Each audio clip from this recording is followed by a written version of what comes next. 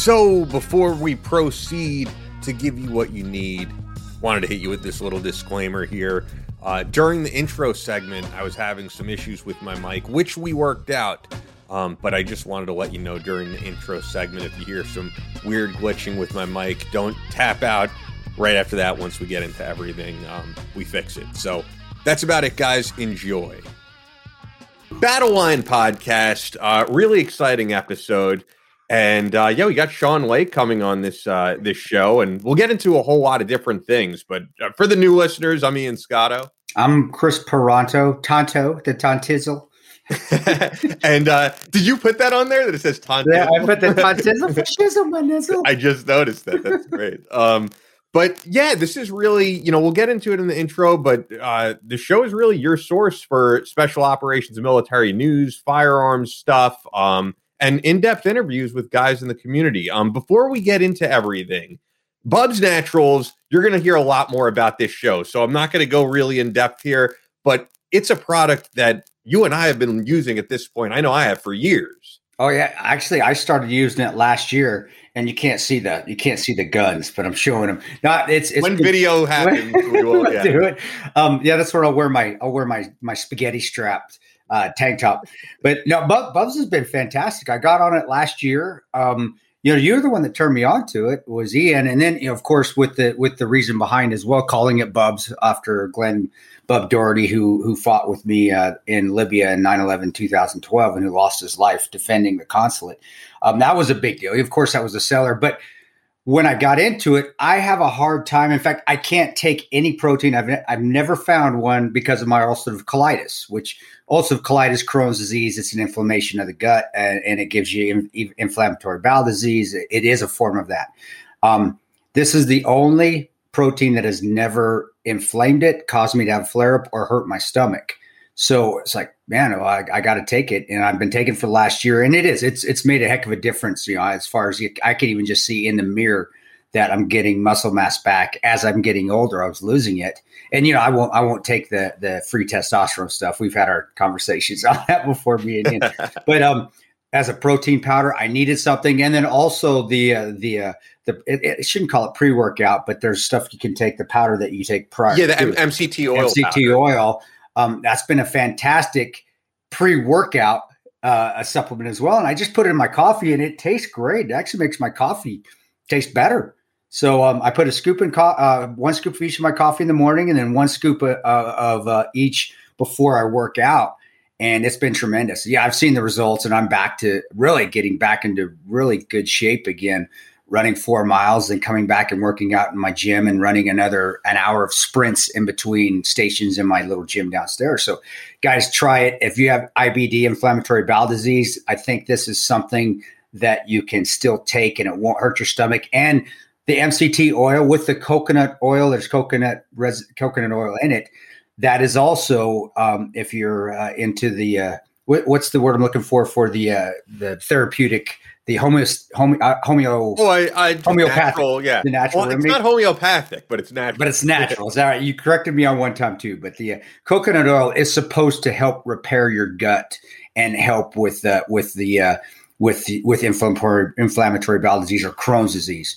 So I have been great. My stomach's been great. I don't get upset stomachs anymore. So that along, and we'll give Ned a shout out too right now, even though this is a Bubs thing. But that along with Ned's have now been my, it's a healthy lifestyle, and it has made a world of difference. And I can, like I said, I can see it just in my own physicality. That's my word.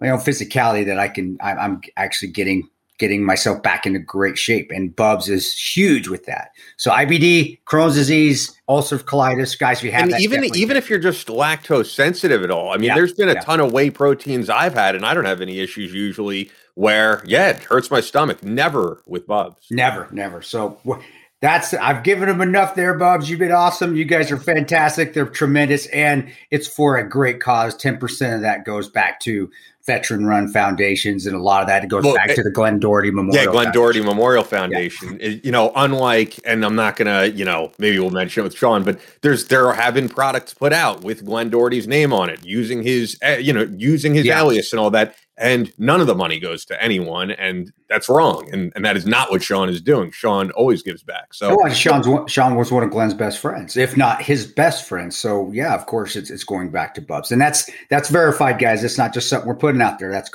Money does go back to the GDMF Foundation.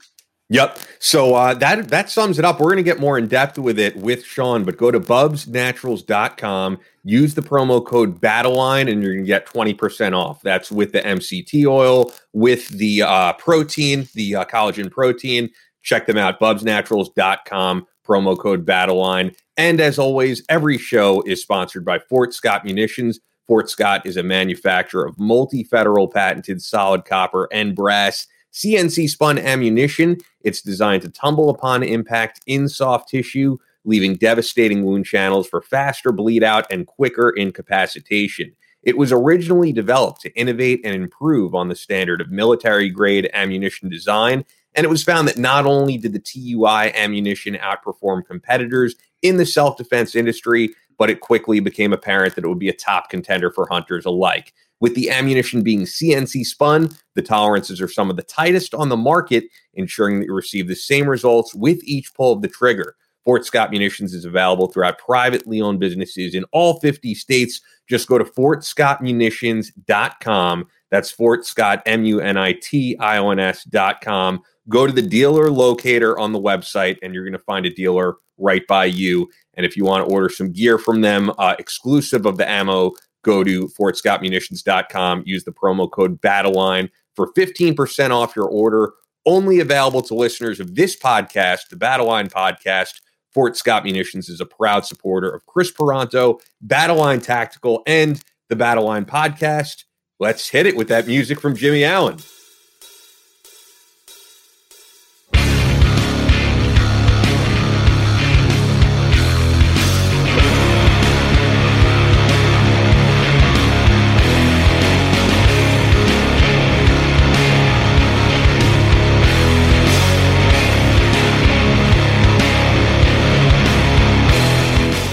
From Omaha, Nebraska to New York City, from planet Earth to extraterrestrial life in space, a podcast with no equal, engaged in unconventional warfare through your speakers and headphones.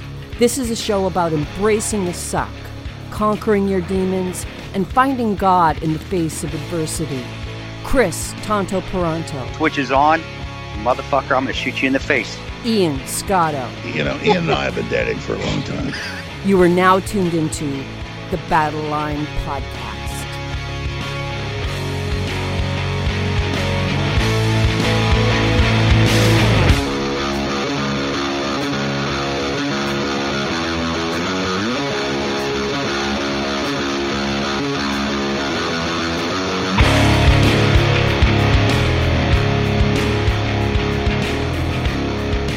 The switch is on. Battle Line Podcast. Very excited, as we said, to have Sean Lake coming on. But before we do, if it's cool with you, I kind of wanted to give a quick state of the podcast. In that, well, I mean, you and I have spoken a little bit over the past week, and basically when we first started this podcast, and you know, I know a lot of this audience knows me previously from Soft Rep Radio, and they're people who have read Chris's books, of course. But we figured, hey, we'll do something a little different. And that's why, you know, you've seen it in the show. The first guest we ever had on was Andrei Arlovsky. And some of that was pre-pandemic New York City, where it was like, hey, everybody's coming through here. Let's get people in. But after a year and a half of doing this, I look at the numbers and I try to see what really resonates with you guys and what you like.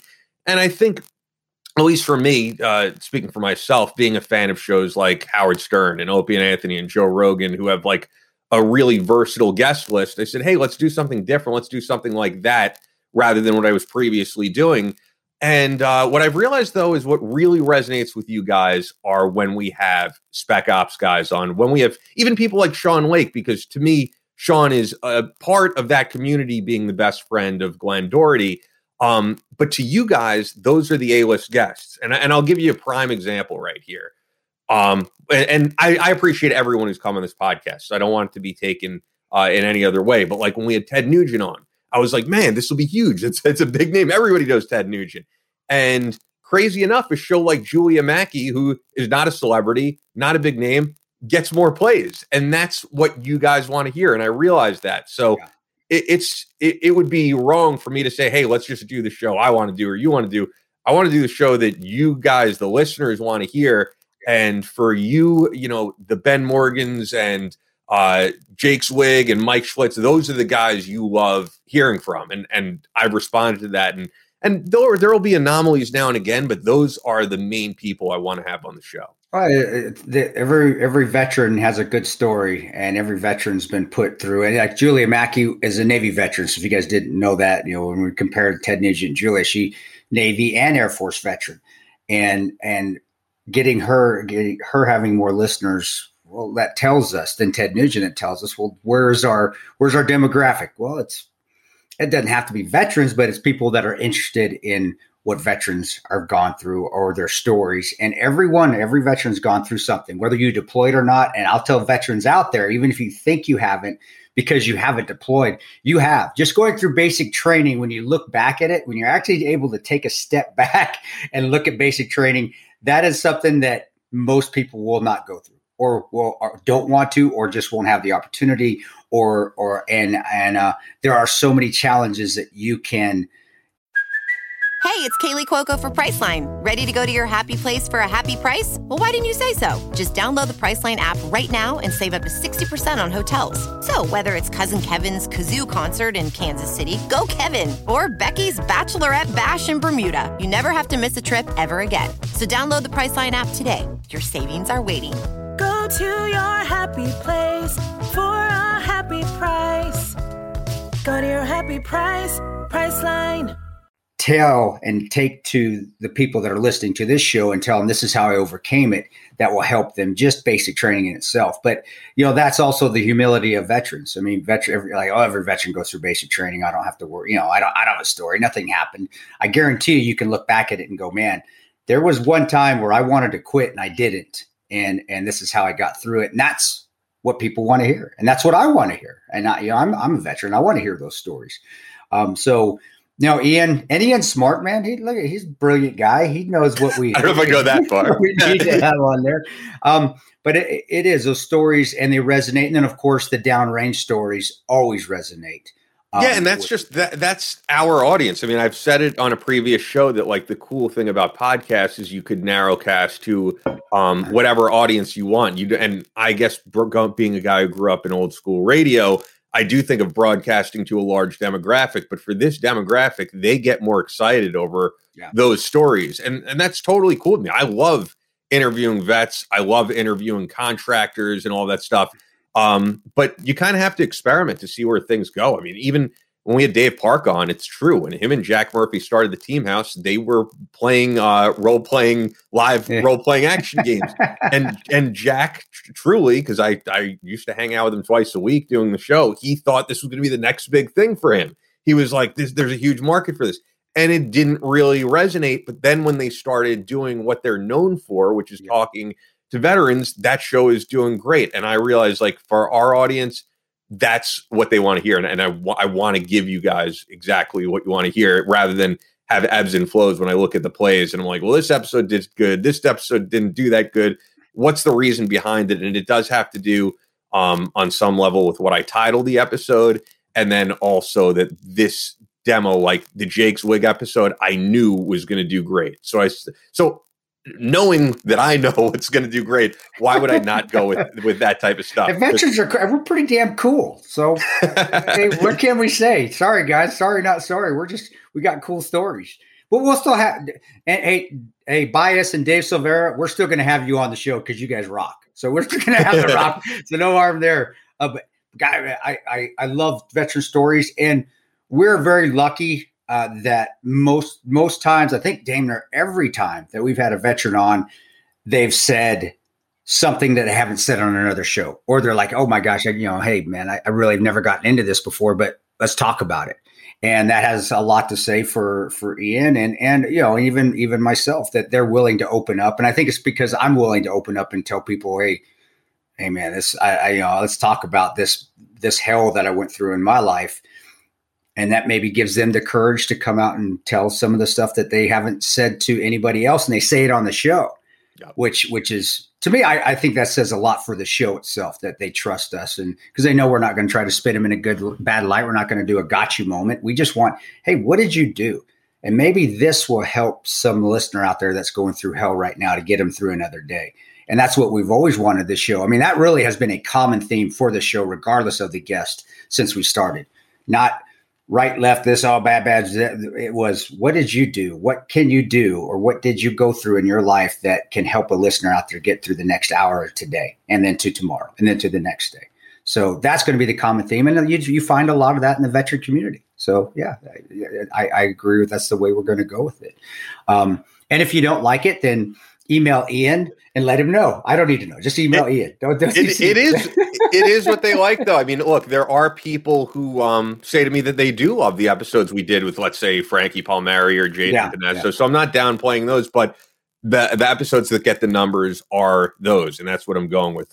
With that said, though, I did get an email from a listener who was like, hey, could you shout me out of the show that I brought this up? Because I said, we'll definitely get to it. So shout out to Matt Menko. And this is definitely something that I think people want to hear your take on. And he sent me the article from BBC, of course. I mean, there's articles all over. We all know what's going on. But U.S. says troops to leave Afghanistan by September 11th.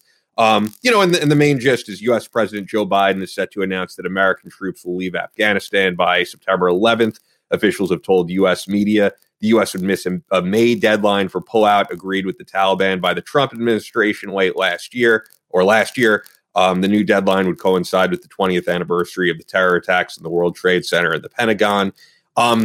The interesting thing I've seen, before I get your take on it, is that the war in Afghanistan is definitely not a left-right issue. You will see the people who you would label as neocons, on Twitter saying we need to have a presence there basically forever. There are veterans who feel that way too. I mean, and I respect them, even though I don't agree with that. Like Navy SEAL, why am I thinking of it? Dan Crenshaw from Texas. Like when I interviewed Dan Crenshaw with Jack, he is a guy who believes we need to have a presence there forever. I know you don't agree with that, but I wanted to hear your take on us pulling out in just a few months. Oh yeah, with Afghanistan specifically,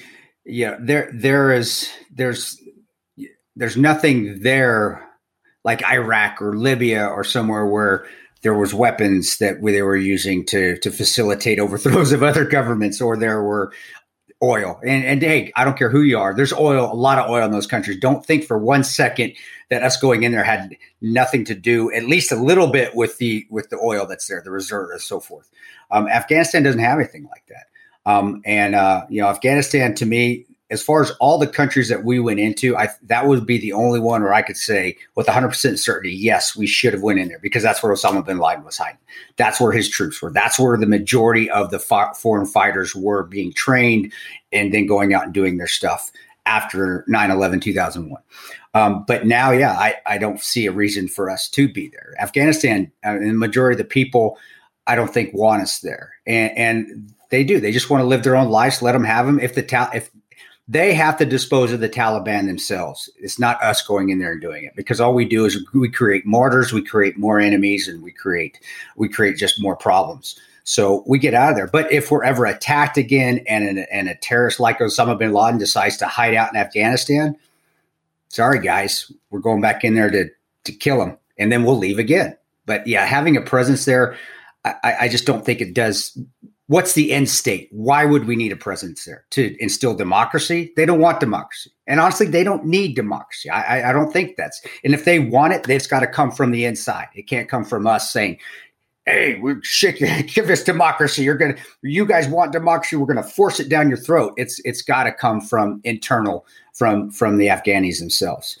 But brother, I don't think any country really, we need a huge presence, if at all, unless there's a diplomatic presence that we need to, because that would be a whole nother podcast. I don't know where that would be, but I'm in agreement, man. I don't think that we need troops there, and I'm glad it's not a right or left issue. It shouldn't be a right or left issue. And nothing with the military needs to be a right or left issue. Military should be apolitical. I'm being a hypocrite saying that because I did take a side at one time once I got out. But everybody has their principles, and of course, some of that's going to be based in politics for everyone. Yeah, it is. But as a nutshell, seeing somebody on a sergeant major on CNN or a sergeant major on Fox, it shouldn't be that way. And I think Afghanistan, this is one country where, or at least one time where I think both sides can agree on some of them. Yeah. But the other question I wanted to ask you, because I heard people have different opinions on this as well, like Green Beret Ben Collins, I saw him on Twitter saying, like, who decided September 11th? Why would you do that again? We've always got to make it a big show. Because I mean, from a layman's point of view, I'm not in the military. For those who don't know, I mean, most of you guys know that, but doesn't that kind of open you up because terrorists like to instill terror, and if you cause a terror attack on 9/11. As we pull out troops, and I can see that happening. And we are not learning from the past. When the Russians pulled out of there, I saw, and I actually did ops around the Salang area, down where the Salang tunnel is, and when everybody knew in Afghanistan, knew when the Russians were pulling out, and they got slaughtered. Not saying we're going to do that because we're not driving out of Afghanistan like the Russians did, but you're exactly right. Saying, hey, this is when we're going to pull out. All right, guys, to think that they are not trying to stage an attack on 9/11 to do something just to make the world see and give the USA a black eye one last time would be stupid. So, well, I mean, and I'm sorry to interrupt you, but no, go ahead. As you're talking, I'm thinking you've said it yourself that what happened to you don't think September 11th date was a coincidence. No, it's a statement date. I mean, come on, we would do that. That's a huge statement date to say that, and that's where the media and then also those in the Pentagon need to get a muzzle on them damn selves. No other, our enemies don't need intel services. They've got the news. They've got TV. We do it to ourselves. We're our own worst enemy. So I totally agree with that. 9/11, why? Just, one day get ready to go and pull your troops out. And it can be a gradual withdrawal, but you don't say we're going to pull out on this day. Because right now there's a terrorist organization sitting there going, okay, well, we know when they're leaving. Let's plan out. Now, maybe it's a ruse. Maybe they're saying it and they're going to be pulling out at a later, that is a tactic. I don't think with our arrogance in the USA and especially with the media and their arrogance of having to believe that people need to know everything, I don't think it is a ruse.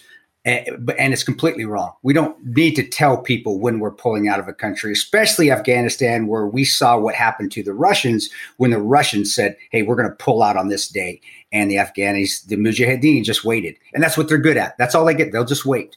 Let's plan. Let's do it. And all they need to do to make a statement is blow up a plane, blow up a convoy, go hit Bagram, hit the airbase one last time. Yeah, they're going to lose a lot of people, but they're going to inflict a lot of damage on Bagram. Hit someplace in Kabul, hit ISAF in Kabul, the International Security Forces, which I don't know if it's called ISAF anymore, or here's a perfect example, go hit the U.S. Embassy in Kabul. It's right there. So it's terrible that we would just even state and then make that the date that we need to do it. But damn DC and damn their politicians, man. They're always putting politics before patriots, always, and it pisses me the hell off. Yeah, it's also kind of weird with it being the 20th anniversary because I know that it's to say, this is the reason that we went in there 9/11, but the people who died the subsequent people who died because of it, they died for this cause, but the people who died in the World Trade Center and elsewhere in those planes had nothing to do with it. I mean, the guy that I personally knew, Chris Quackenbush, who died, was a hedge fund guy on Wall Street. I have no idea if he would have agreed or not agreed with the war in Afghanistan. So I think that they deserve to have this 20th anniversary date to themselves. Yeah. The victims of this, and have, the troops who are in Afghanistan should be a separate celebration, if you will, of us pulling out. But the question is, I think a lot of people agree that we should have been out of there a long time ago. The Afghanistan, once Osama bin Laden was killed, and I don't know if there's any other high value targets. Again, by that, I don't know. Maybe there is. Maybe there's a high value target that we don't know about. Maybe the intel services are actually keeping things quiet so the rest of the world doesn't know. Most unlikely because everybody's in cahoots with the media nowadays. But I completely agree with that. Just, hey, 9/11, let it be 9/11. Don't make a damn political statement about it. Tactically speaking, it's stupid to tell your enemy when you're at your most vulnerable point, which is leaving the country. It's just dumb. And making it on that day, it won't take much at all for a statement to be made by the Taliban or whatever remnants of AQI or whatever terrorist organizations are out there anymore. ISIS, that's still, they're still out there. They're not as powerful as they were, and they aren't. And that's our God honest truth, but they're still out there, and it doesn't take much to make a statement. And it only takes a few people on the terrorist side to make a statement with a huge bomb. I mean, just literally driving a dump truck into a hotel, which I've seen, which I've felt. And how many people did that take? It took 5 people. It doesn't take much. And here we are. Hey guys, here's our big target. We're going to leave on this day, just to let you know. And now they're starting to plan for it. So media, again, and the Pentagon, the politicians in the Pentagon that let stuff out like this, shame on you. You guys should all be ashamed of yourselves. You guys are fucking up, and you're betraying the people that are downrange again. And like Ian said, I completely agree with that. 9/11 should be saved to remember those that died on 9/11, not to make another political statement of us pulling out of Afghanistan. It's failure on all accounts, man. So with that, joining us for the first time on Battle Line Podcast is Sean Lake, CEO of Bub's Naturals, also best friend of Glen Bub Doherty. And I've been using Bubs since I first met you. But before we get into everything, I did hear 2 things about you recently. For one, I heard you just recovered from COVID. I'm glad you're okay. And then the second thing I heard is that it's your 50th birthday, much like Chris. Today. Yup. Today? Oh, today. Happy birthday, man. Happy birthday. Yeah, we're both big 50s now. That's it. Fresh decade. Did you get your AARP letter in the mail? I got mine a couple weeks ago. I did. And I literally showed it to my wife, who's 14 years younger than I am. So hey, look at these deals we get. I'm an old man now. I can get that off. You know what? Get 25% off the hearing aids. Whether you need them or not, get them, dude. Come on. Look, these are things. These are things. I like to collect things. So let's go. We got a kick out of that one. I was like, well, I'm gonna go to Alaska and hang out with my buddies for a week for my 50th birthday. Oh, that's awesome. Take care of the kids. Don't worry about it. You got this under control. You're in your 30s. Don't sweat it. She got tons of energy, man. Come on. She's got. It's funny you say that. COVID, which Ian, you touched on a minute ago, it kicked our asses. My wife has run 10 marathons. She's done an Ironman. I've been running marathons. I've been CrossFitting. I've been doing all the things, right? Dude, it wiped us. Our house was in lockdown for 2.5 weeks. We didn't leave. Our kids, 3 and 5, they got it. They didn't know they had it. They were bouncing off the walls. But it was brutal. And I literally almost did not go to Alaska on that trip because she couldn't function. Yeah. She couldn't hang. I got better quicker. Whatever, got lucky. And she was still dragging ass. And then all of a sudden, 2 days past when the trip started, she just wakes up one morning. She's like, okay, now you can go. You've been on your butt for 2.5 weeks. And then all of a sudden she's like, okay, I think you can handle it. I'm like, you sure? About 30 seconds later, I had my flight booked. There you go. Good. I think so. Did you lose 2 days on the trip or on your Alaska trip? I did. So I went, Glenn and I used to be ski bumping together. So I used to snowboard for a living. And when I was a sponsored snowboarder, all my sponsored snowboard buddies, we're all now in our late 40s, turning 50. So a group of them got together and said, hey, let's go to Haines, Alaska. We're going to fly with this group called SEBA. And we're going to go up there for a week. So normally when you go for a 7-day window, you need a day of travel on both sides. So it's a 9-day window. And you're lucky if you fly 2 or 3 days. Because the weather's crazy. It snowed 30 inches while I was there overnight. Socked in the airports, couldn't fly. They literally had to hire guys local to shovel out the airport. So I got up there. I missed the first 2 days. They flew both days. Oh, so you really didn't miss anything then. So they got to fly those first 2 days. Then I got into town, and it was a weather day. We flew for 1 day. The whole time I was there, 1 day. It was awesome. That's great. That's roll the dice, man. That's Alaska. You go up there, and you might score, or you might ride for 1 day. It was a good day. I don't know. I wouldn't. 30 inches of snow. Hell no. I'm done with snow. I'm going farther south. Every time I move, it's a little bit farther south, I'm done with snow. You know, but, I married a girl from Florida. She does not understand the snow. In the 2 days she just popped up after 2 days. I'm sorry. I know maybe it's my background where I came from, but I see shenanigans there. I think she just cut you 2 days. I think she's like, I feel better, but let's see if I can get them home for 2 more days because I wanted to help with the kids. That was it, dude. It was shenanigans. I'm telling you, from the CI, my CIA background, my secret squirrel background. You know, she got you. We're talking about Easter Sunday. See, Easter Sunday. Oh man! All right, I just started shit in the Lake family. Sorry, my bad. You know what?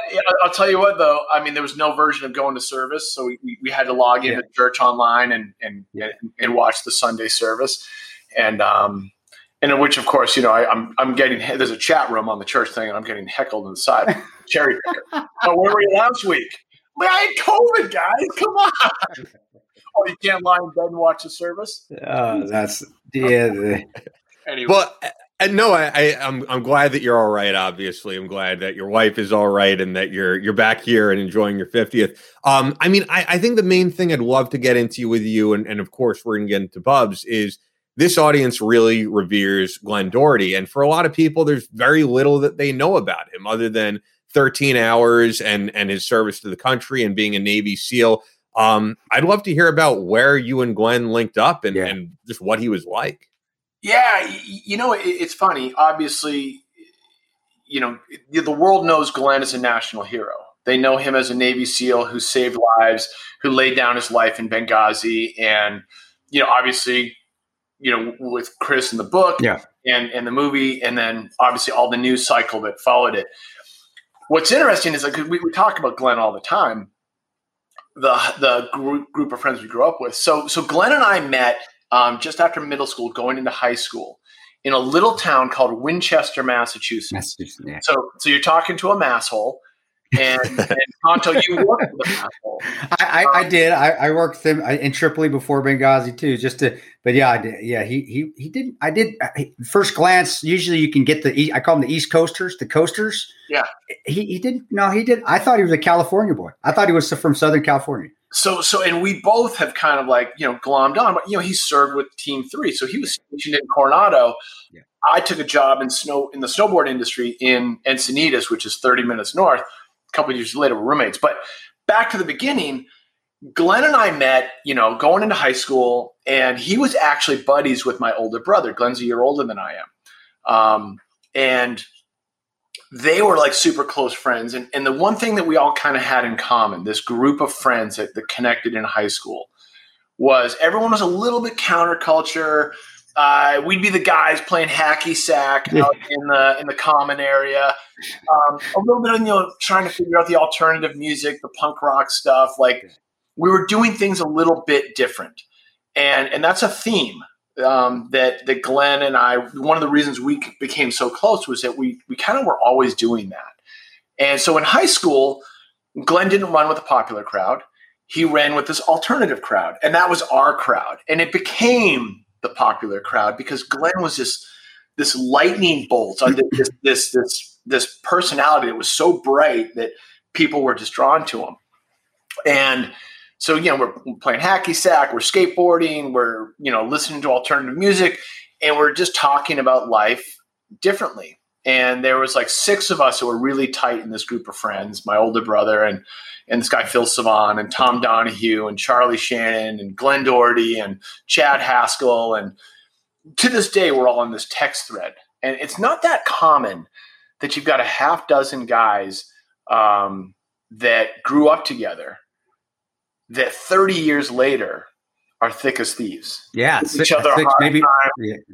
You know, planning vacations together, going to each other's birthday parties and weddings, all the stuff.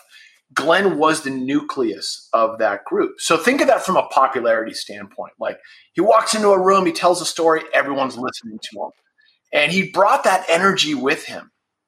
So we all go to college. I'm a year behind. Glenn goes to Embry-Riddle in Arizona, and he wants to be a pilot. He wants to do something exciting. Everyone else is going to, get their MBAs and graduate with a business degree and go join the world. Glenn's like, I'm going to be an airline pilot.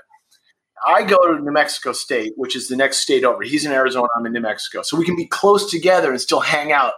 I didn't realize it was like a 12-hour drive. I know it's Las Cruces, isn't it? New Mexico State? Yeah. That's I didn't realize that Arizona and Las Cruces were like really far. Yeah, really far away. Hey, man, dumb high school kids. So I go there, and then we're kind of scheming like, man, college isn't really for us. Not right now. Like, we got too much stuff we want to do. Let's move to Utah and go become professional skiers. And I wanted to become a professional snowboarder. Like, that seems like a really good dream. Let's float that past our parents and see how that works. So, we're 18, 19, he's turning 20, and we move to Utah. Literally, he picks me up at the Greyhound bus station. We drive up to Snowbird Ski Resort, go to the job fair, get jobs. I'm a dishwasher. He gets a job at Alta because he can't get hired at Snowbird. He becomes a ski bum lifty with my brother. We all share an apartment, a little 2-bedroom. We're all crammed in there. And we ski bum together for the better part of 5 years. Wow. Every summer, Glenn chose a different adventure job. First summer, he went to Wyoming to be a ranch hand. Like, okay, I'm going to paint houses in Park City. I'm going to go to San Francisco and, work and build decks or something. With just any kind of eclectic adventure. Then he goes down to Moab to become a river guide. Okay. At high quality adventure jobs. So we're turning 24. We've been ski bumming for years. I got lucky. I made it as a sponsored snowboarder. I was getting the free stuff coming in and traveling and starting to have the dream. And I'm like, this is awesome. Glenn was a kick-ass skier. But this was in the middle of the 90s. This is like 93, 1994. It was a really tough time to be a professional skier. And he was getting in magazines. Like, he had photos published, but he couldn't break through. So he was like, I don't know, man. So one summer, he just doesn't know if he's going to make it. So one summer, he goes down to Costa Rica with a couple buddies. Like, it was very common for ski guys to go under the palm trees in the off season. He's like, I'm going to go learn how to surf. He goes down there and he meets a couple of Navy SEALs. And he's drinking with them, partying with them, working out with them, whatever. And he comes home from this trip and he takes me aside and, very private for all of our ski bum friends. He says, hey, man, I think I'm going to join the Navy and become a Navy SEAL. And I go, really? He's like, I'm not making it a pro skier. If I turn 25 and I'm not sponsored for skiing, I'm going to join the Navy and become a Navy SEAL. And at the time, there was very little knowledge about the Navy SEAL program. There was one movie on VHS called Navy SEALs. Charlie Sheen. Starring Charlie Sheen. That's still I knew that was going to be it. And that's still one of the best Navy SEAL movies. I think it is. That's Charlie Sheen. Actually, if you want to be the accuracy of some Navy SEALs, that's pretty accurate. Charlie Sheen's spot on. You look back, you're like, you laugh now because it's got all those catchphrases, but for guys that have worked with Navy SEAls that have served with them, and honestly, the personalities, that's probably some of the most accurate personalities that a Navy SEAL movie's got. But anyway, no, that's awesome. Keep going. This is great. We could go on a tangent on Charlie Sheen. Navy SEAL. Now I'm starting to think about guys like Shane Hyatt and Mikey Ritland. Yeah. All the Clint, all the guys that I've gotten to know from E3, and I'm like, I'm going to float that one past him, Chris. Let's see how that one goes. I think so, dude. I don't know. That's pretty damn close, man. You got the one crazy guy, then you got the lieutenant who's trying to maintain the control, but he's still kind of crazy, and then you have the Master Chief, the Dennis Haysbert, who is, he's spot on. This is what we're doing, but he understands the craziness because he was once crazy himself. Look, go. They'll probably say, "Oh hell!" I'm not saying that they're exactly like the movie. It's a movie. It really is one of the early war movies were guys that they did overdo it. They over embellished a lot in that. 9 mil can't go through all that stuff. MP5s don't, and you don't all rappel through the same window at the same time. It just doesn't work that way. But the personalities, when I look back at it now, knowing of the personalities of the guys I work with and Bub as well, because I was in Tripoli before I went to Benghazi with Bub. He's the only one that would watch Black Dynamite with me, that would laugh. He's the only one that got it. We're the only two. Everybody would leave like we're watching Black Dynamite. But that's Glenn in a nutshell. That is his spot right there. But keep going, man. Keep going. Well, so here we are. We're 25, and he tells me this, and I'm like, he's turning 25. He has this thing, and I'm like, well, what is it? He's like, I met these guys down in Costa Rica, and they were SEALs, and they said I had what it takes, and that was it. The spark of challenge to see what he was made of. To put something in front of him that people say you can't do was all he needed to rally out and do it. And awesome. People join the military for a lot of different reasons. And for Glenn, the idea of seeing what was inside of himself, the idea of testing that was too alluring. Like, yeah, being a pilot sounded amazing, right? Yeah. Oh, there's great high adventure jobs. This just had adventure and, that self-testing on just to the highest possible degree. So I drive him to the recruiter. We haven't told anyone. He hasn't told his mom, anyone. I drive him down to the recruiter in Sandy, Utah. And I walk up to get out of the truck, walk up, and this Navy recruiter walks right outside. He's like, hey, come on in, guys. And he looks at me, and I'm like, what are you looking at me for? In there. And that was it. It was a totally different path. Like two guys that had spent almost a decade at that point tied at the hip, and he's going left and I'm going right, or he's going right and I'm going left. I'm like, hey, I've got my dream. I'm sponsored for snowboarding. This was the thing we set out to do. I'm just getting started. And he's like, hey, this is my next thing. So he goes in, he signs his paperwork, comes back. And then he slowly starts telling all of our ski bum friends. They can barely get their heads around it. They're like, "You're doing what? Like, we're gonna go to a party and do keg stands tonight, and you're gonna keg, baby." And that was the kind of guy he was. And so everyone got it. He goes home. The next thing you know, he goes to basic. He's writing letters. Remember, there's no email. And I get a letter from him, and then a phone call, and it's time to go to San Diego for his BUD/S graduation. So me and two of our closest friends, Chad Zarinskas, who's very well known in the ski community. He was one of the pro skiers who broke through. He was one of our roommates. And this other guy, Marty Weishart, hop into a little Subaru, and we road trip out to California from Utah. We couldn't afford plane tickets. And we roll down to Coronado. First, we go to Huntington Beach. We party our faces off, drive down to Coronado. We're literally 5 minutes late for his BUD/S graduation. Oh no! Oh no! You're the three disheveled assholes rolling onto the base, and Glenn is up there on the stage like he'd already received. He'd done the ceremonial thing. I would know because I didn't make it. And looking at us, and you could just see him shaking his head. Going, that says it. That's awesome. And that was my introduction to this amazing community of just fucking door kicking, fire breathing, amazing humans. And Glenn's friends became my friends. My friends were Glenn's friends. And again, he carried that energy.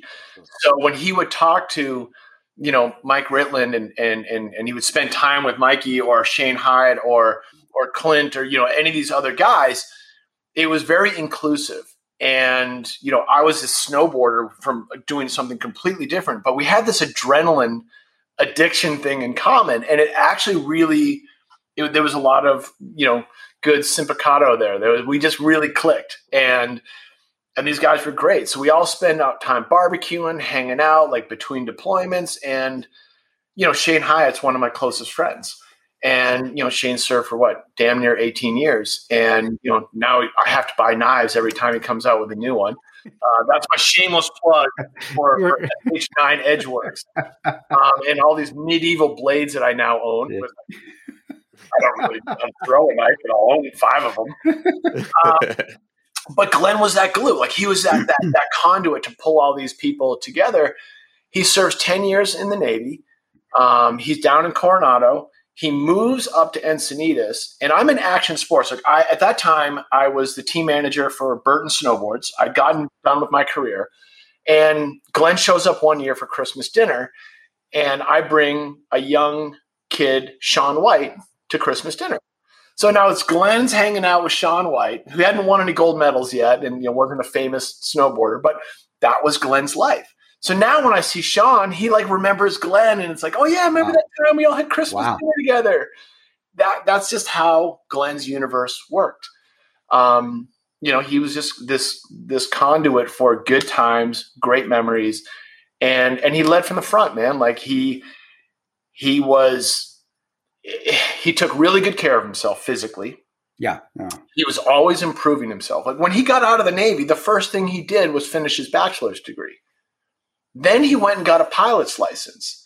So the whole time that he was out, he was like, what's next? How am I going to improve myself? Self-improvement was always at his core. And that's infectious. Like, to be clear, it's kind of obnoxious because when you're the best friend of the guy who's always leveling up, it kind of forces you to level up. You're like, dude, can you just take a break for a second? Can you get 6 months where I can just sit on my ass for? But yeah, no, Glen wasn't like that. That's because a lot of the stuff I don't know. I only know Ben from GRS. I only know him Bub from GRS. So Glen went into GRS. He did some contracting right out of the Navy. As soon as he got out of the Navy, he's like, okay, what do I do next? And this is a theme. What do I do next? A lot of guys, as soon as their career is over, there's a massive gap in that afterlife. Like, hey, I akin it to the problem of the professional sports athlete. If you played pro football for 10 years, what do you do next? Sure. Not everyone has that solved. And if you've been in a highly specialized career, like special operations, what do you do next? And Glen had that. He's like, I could be a firefighter. I could be a medic. Maybe I'll be a pilot again. I could do maybe. Well, you got to pay the bills. You got to pay the mortgage. Glen gets out of the Navy. He gets a divorce. I get a divorce. Next thing you know, we're 2 guys turning 40 roommates because we got to cover the overhead in our house. And he's deploying. So he joins GRS because it literally almost tripled his salary from when he was duty. You know that. Oh, yeah. He was a 1099 employee. Yeah. But it gave him a lot of freedoms, right? It does. Like for 3 months, he'd be hanging out in Encinitas. Like, I'm going to go surfing today. I'm going to work on the garden. Keep in mind, this is a former Navy SEAL who loved baking casseroles and planting shrubs in the garden. Anything that would ground him in normality when he wasn't overseas, he really locked into. A lot of people don't get that. When I would come home, the first thing I wanted to do was mow my yard, was go work in my. It makes you feel normal. It does have that normality, and not saying I'm not putting people down that haven't served. So, normal's down here. It's not. It's just you come back home and you're like, man, I just want to feel like I'm home. And one of the things of that is yard work. It is gardening. It's doing landscaping. It's awesome. That's awesome. So here we are. We're roommates. He's working for GRS. He worked for GRS for a number of years. Yeah, he was there 6 or 7 years, I believe. Yeah, it was about as long as that. Yep. The money was great, and he'd come home with these stories that were just wild because we never talked about his work. It's funny because I've been around a lot of guys that would walk up to Glen at parties, and they asked what I believe to be one of the most personal questions you could ever ask someone. They would walk right up to me, hey man, you ever kill anyone? Yeah. And I'm like, what the fuck? And it occurred to me, like, I never, ever asked Glen any of those kinds of questions. I was the closest to him than anyone on the planet. We never talked about it. Yeah. The only way we would talk about it was I would give him the windows to talk to me. I'm like, hey man, if you ever want to talk about stuff, I'm 100% here. But I'm never going to ask him about that kind of stuff. But every once in a while, he'd squeak a story out. It was never something serious. It was always the comedy shit. And I was like, oh, my God. Like, there is gold in these stories. Yeah. And, like one time where, I mean, this isn't a story from him, but like the very casual things that he would do before going to do GRS deployments. He was going to serve in Mexico City, special security for the U.S. ambassador to Mexico. And the U.S. ambassador to Mexico apparently had like run his mouth around some cartel guys and was in, like, there was some extra security needs. So Glenn's like, I need to buy a bunch of suits. I'm like, all right, let's go to the suit shop. He's like, Sean, I need you to go with me to the suit shop because I have no sense of fashion. I am fashion illiterate. Please help me. And he was. So I go to the store, count on me to help him look good. And we go like men's superstore or something. He's buying like 4 suits. And he goes in there and they start to measure him for the suits. And he's like, the little seamstress lady comes out and she goes, okay, I'm going to measure your inseam and I'm going to measure this and your shoulders. And he's like, I need something special. She's like, what's that? He's like, I need some extra fabric sewn in to around the jacket. And he's standing there with her and he starts going like this. And then he's like, What? Hey, so for all you listeners out there, he's mimicking grabbing possibly a pistol in your waistband. Sorry, that uncomfortable silence right now with the podcast was meant. Ben is standing in front of this little old lady trying to mimic grabbing his firearm, and she's like, her face goes white. She doesn't know what to do. What is that? So he's like, you know what? Just put fabric on both sides. I don't know where I'm going to be grabbing. And I'm just like, this is great.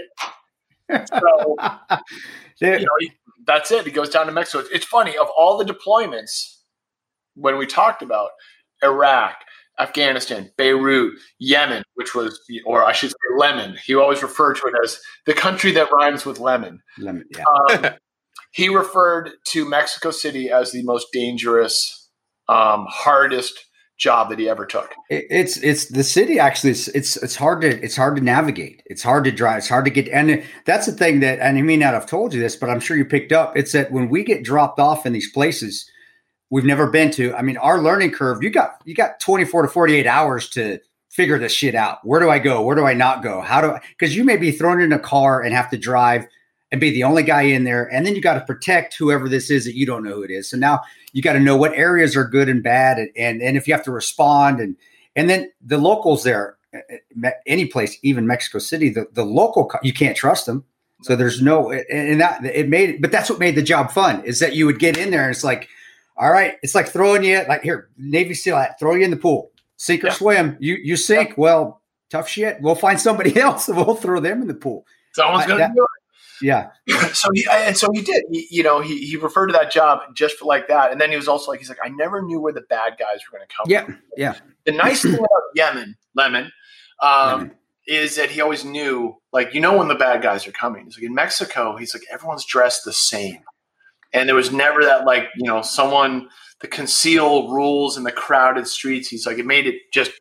He said he was on edge for 2.5 months or however long he was down there. He's like, he went down thinking it was going to be awesome.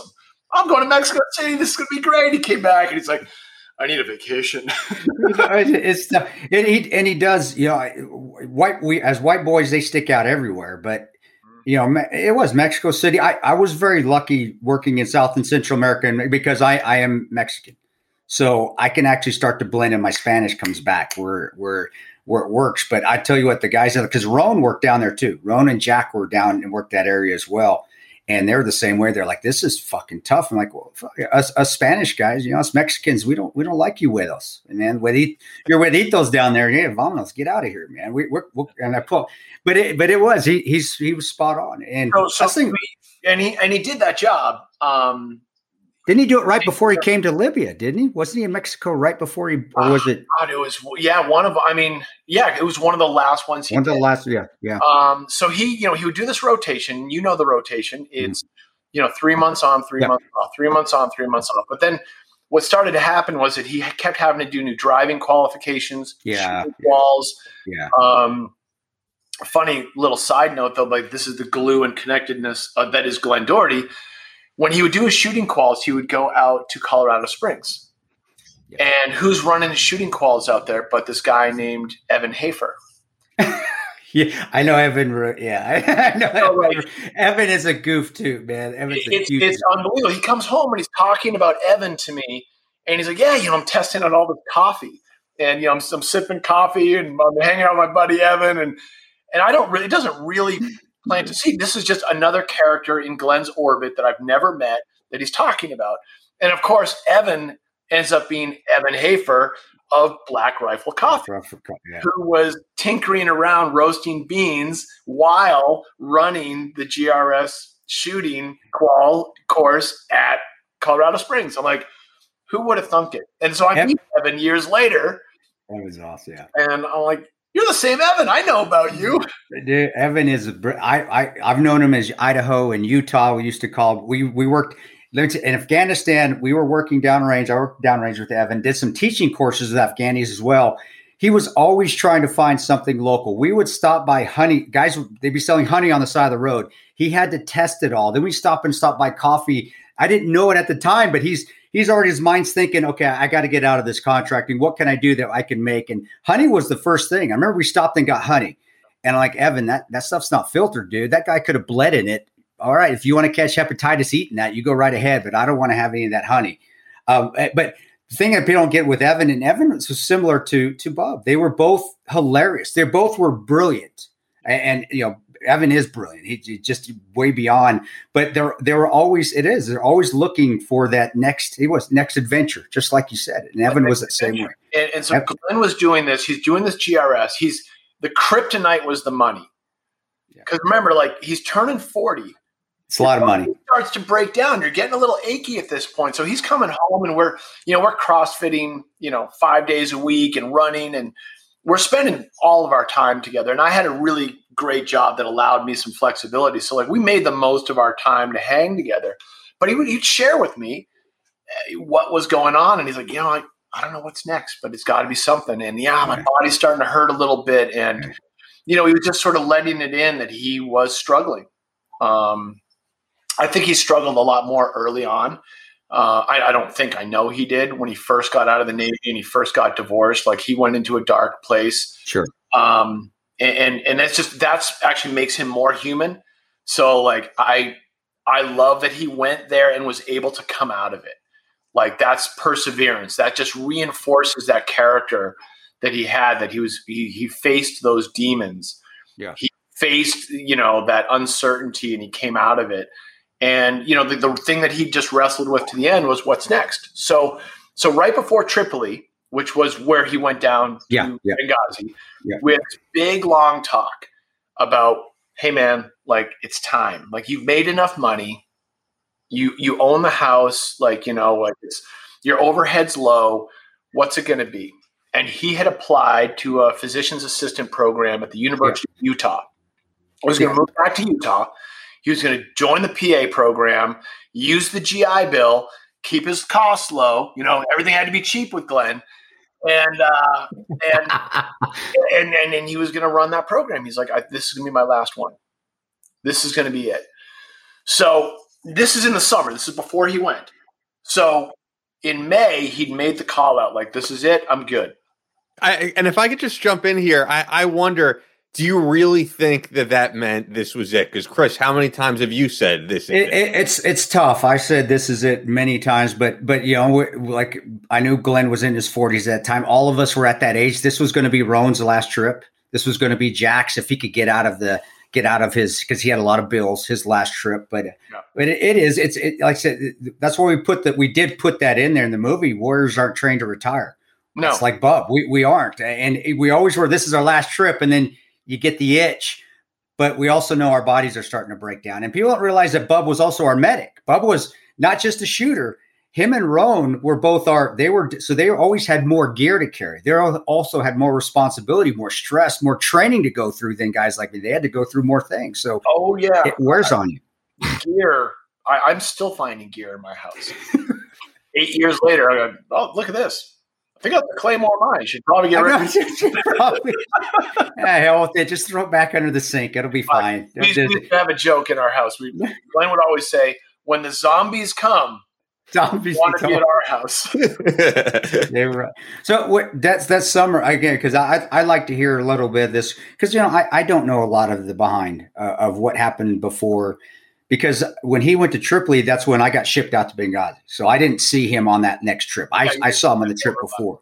Yeah. So please if you don't mind. So that summer,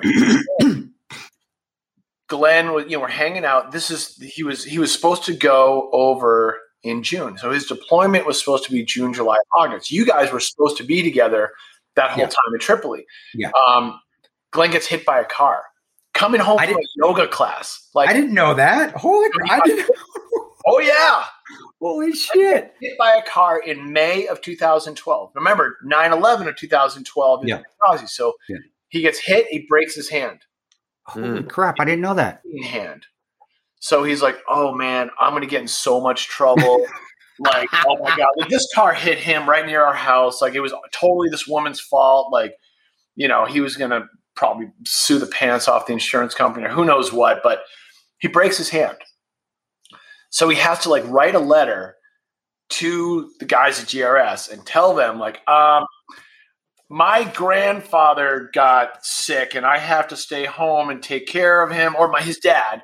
And he writes this total bullshit note. Pardon my French. Because he can't say. You're saying he can't say. He can't say he got hurt, because that would somehow like punt out his deployment. It does, because now they got so much control. Then when we were early on, there wasn't a lot of meticulous overhead control. We could say like my Crohn's disease, my ulcerative colitis. I could say, yeah, it's under control, and it'd be full of shit. But now.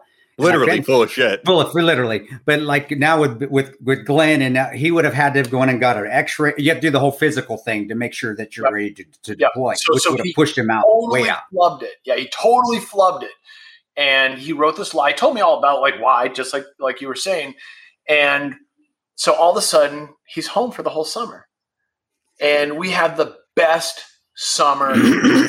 I mean, we surfed every day. We went to the gym. We went on double dates with our girls, and like everything was high fives and good times.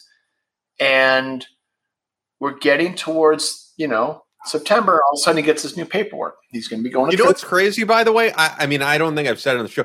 I met Glenn for probably 5 to 10 minutes. It may have been that summer, I believe, where we went to Sirius XM and I just got to say hi. Yeah. But Ian, you remember that because that's how big of a personality he was. Oh, for sure. But yeah, I'm wondering, because the timeline, it was really shortly before there. I mean, I was working with Brandon Webb, I was working on Andrew Wilkow's show, and he came by with him and said, hey, this is Glenn, who's a Navy SEAL contractor. And I assume, I don't know if you remember if he took a trip to New York City, because that's where it was.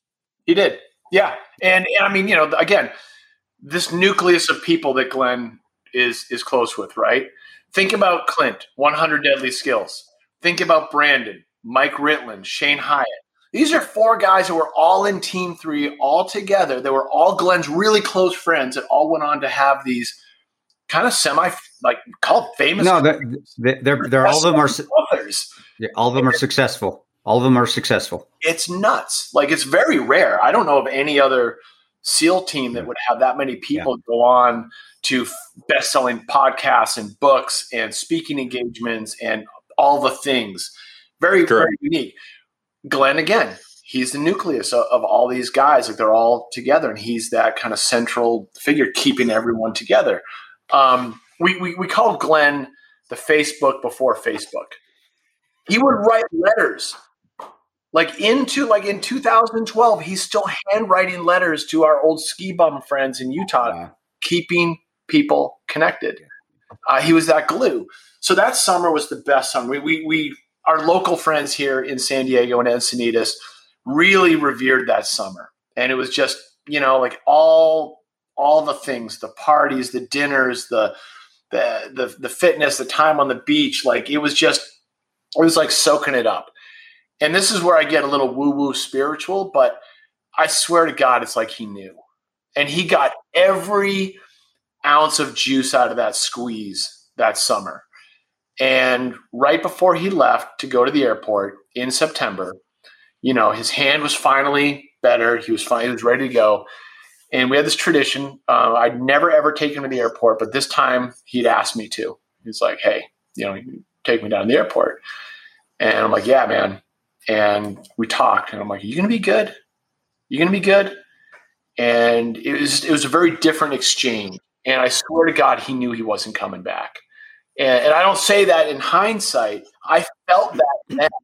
And I talked to my girlfriend, Heather, who became my wife, about that feeling. And she's like, something feels different this time. And, I still get goosebumps thinking about that. But, man, he took care of everyone. He got everyone lined up in a really good way to be okay once he was gone. And, I was, as you guys know, I was Glen's executor of his estate. I ran all of it, like everything that was Glen related legally fell into my lap. I was listed as his next of kin. So on 9/11, there's this little news buzz. I get a text from someone like, hey man, there's some weird stuff going on in Libya. Because just a few of us knew he was in Libya. I'm like, oh yeah, but that's in Benghazi. Glen's in Tripoli. Like he's nowhere near that. Yeah. I shoot Glen a note that night. I still have the email. Man, just be careful over there. Just keep a heads up. I talked to him the day before. We always spoke when he was on deployments. He'd get a sat phone. He'd call and check in, make sure I wasn't killing the plants.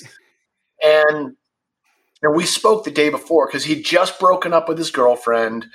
And he's like, hey, make sure she's okay. Check in on her. Like very good Glen housekeeping stuff.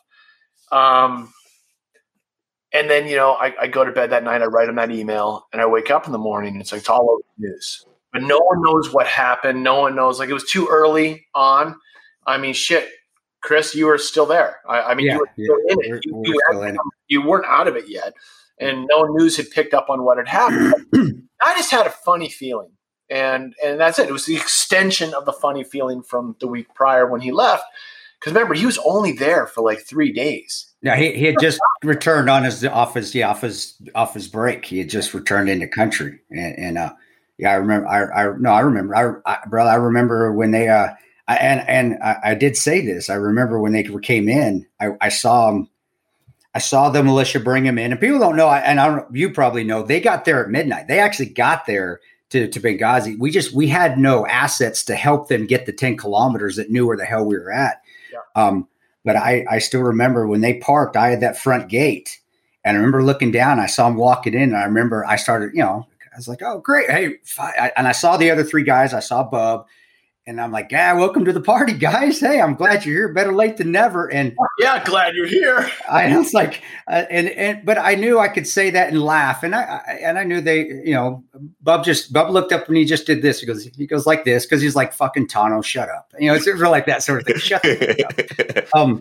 But I remember everybody went into building C except for Glen, who walked behind, and I saw him get up on building C because Roan was up there and he wanted to go see Roan.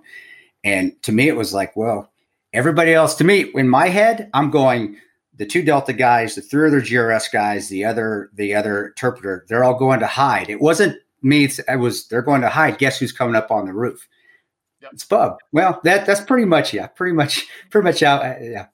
So, and I got backfilled. Obviously, you were there in real time, and I'm learning about this. Now, keep in mind, best friend for life, we don't talk about this stuff. Yeah. We don't talk about what he actually did on the job, and that was just kind of our thing.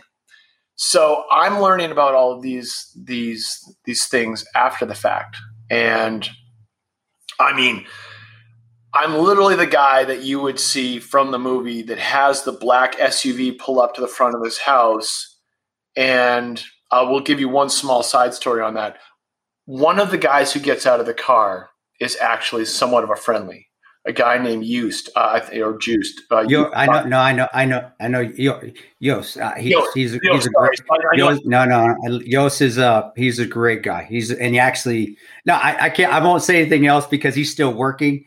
But I didn't know that. Well, he may have quit now. He might have just quit recently. I'm going to say he quit because I'm going to dime a great story that ties back to Steel. All right. So, Glen, go back 2 years. We're roommates. and Glenn is overseas. He writes me an email like, "Hey man, I really need you to do something for me."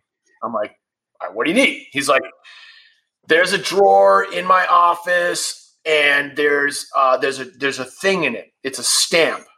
I need you to find this stamp, and I need you to mail it. Priority mail." Yeah. Come on, that's like $12. That's a big deal. to my buddy, Yost. Yeah, Yost. And I'm like, what the like? No. I'm not paying $12. Do that for you. And he explains the whole thing. He's like, okay, so here's the deal. He's like, it's a real pain in the ass to keep requalifying for your medical standards. And a couple of years ago, I may or may not have come into a doctor's stamp to certify that I pass all of my medical stuff. So I may have the ability to requalify myself for my medical stuff. I'm like, hey man, wow. He's like, hey, if you ain't cheating, you ain't trying. You ain't trying. and they're doing enough medical overseas. They're the ones that have to retrain us every year. So they're getting plenty doing in companies. We can do goat labs and stuff. That's who's getting us trained up. And even before the attack, Roan and I was pissed off. 2 weeks before the attack, Roan put us through another combat lifesaver medical course, 18 Delta. I'm like, fucking A, Roan, dude. I am not running through another medical course. Oh, you get your ass out there, bro. Get your ass out there, Tom. But Yost is, for those that don't know, Yost is actually in the movie. Yeah, if you've watched 13 Hours, that's. I'll say that right now. I don't care. I'm diming you out, Yost. That's you. But that's how accurate we wanted to make sure he's. But go ahead. So Yost is the guy I'm mailing this to. All right, so I'm outing Yost on that one. So Glenn's like, you got to mail this thing. You got to get it over to Yost, this stamp. So I do it. And I never forget it because it's such a unique name. And of course, I got the story of like these guys hacking the system. You ain't cheating, you ain't trying. Yeah, it's him. And I'm like, I was like, okay, man, that's pretty good. I got to give it to you. That's that's that mischievous nature that's built into who Glenn was. And I'm like, hats off, man. I never knew what that stamp was doing in there. Like, whatever. Send that over to him. Yost is the guy who shows up at my doorstep. Oh, yeah. And they wanted a friendly. They wanted someone that could help with, to share that news. And it's also very unique. Like Glenn had me listed as his next of kin, not his mom, not his sister. He wanted me to be able to help broker and break the news should anything happen. And that was the start of what I realized was going to be a life-changing event that was, kind of spiriting legacy forward. And, so they come in and they tell me the news and, I don't need to tell you guys how impactful that was. And I kind of immediately have to go into action mode. News cameras showed up outside my door 2 hours later. Wow. My wife is a feature reporter for Fox News. So thank God she knew how to manage that situation. And our home became this central operating zone in that first, 72 hours. And, Yost and the team that was there from the CIA asked me, they're like, hey, we have cars outside of Barbara Doherty's house, Glenn's mom's house. Do we have your permission to go and tell her? And I'm like, well, yeah, of course. And I'm like, God, do I call Barbara first? And I'm like, I don't, I think this has to happen this way. Next thing I know, it's Dover Air Force Base. Yeah. And I took a step back and I'm like, you guys go there. And all of a sudden I'm drinking through a fire hose of what actually happened. And that journey really continued on for years. I was invited to the congressional hearing in Benghazi. I had to deal with all the paperwork of filing for Glenn's insurance claims. Yeah. And all of a sudden, like, again, I'm part of a national story. Not in the front of it. I'm very much behind the scenes, but I'm thrust into this experience that in a way was healthy because it didn't allow me to get swallowed into grief. It kept you busy. I lost my brother. This kept me busy. Everyone came to me to find out what was next, what was happening. So there was a massive funeral service in Winchester, Massachusetts, where we were raised. it turned. I assume you're going to mention this, but for the audience that doesn't know, and they should know, none of which was paid for by the government, the CIA, all paid for by you guys. You guys and the SEAL. We knew the SEAL Foundation came in and helped out a bunch too. We all of us were all still working. Me and Jack and Boone went back to Yemen after we're like, okay, to hell with this. We're getting out of here. And Tig went to Lebanon, and Oz was still trying to get his arm reattached. But yeah. Go. I heard from the outside, guys were telling us what was going on. But yeah, if you could tell me, because I don't know a lot of this. So I mean, it was very much the media. I should backstep. So the media shows up at my house. Brandon Webb shows up, and Brandon. He really puts his best foot forward. And I've known Brandon a long time. I know all the bad business stuff that went on with Glenn and Brandon, and like investing in houses that they couldn't flip, that lost a bunch of money. And Brandon shows up, and now he's in this media role back east, but he was out in California at the time, and he blocked everything. He didn't jump on camera. He didn't do anything. He just literally stiff-armed and kept the media away. That was a hugely valuable service at the time because I didn't know what to do. I just knew I wasn't talking to anyone. And, I knew that this was not something where I wanted to – I didn't care to be in front of a camera. I had shit to solve. I had problems to solve. I had people to tell and talk to and open myself up to planning and logistics, like funeral in Massachusetts, people getting out there. And that was very much controlled from the Doherty side, Catholic service, but I was a check writer too. So I had to go to the funeral home and stroke the checks and take care of these things because that was the right thing to do. And get the right people out there for this very national, very public event. And again, cameras and news stuff everywhere. And then it was come home, and then it was like, okay, I had instructions from Glenn of what to do. He knew, we had all of our paperwork was done. We had this whole agreement in place from January of 2012. I left my will to Glenn. Glenn left his will to me. Okay. If I die first, he gets all my shit, all my debt. He gets everything. What's the plan if I die? If Sean dies first, Glenn goes out and throws a huge rager. If Glenn dies first, I throw a huge rager for him. And we had this little group, a joke that we called the cult of recreationalism. And the goal was, hey, man, take everything and go out and celebrate life.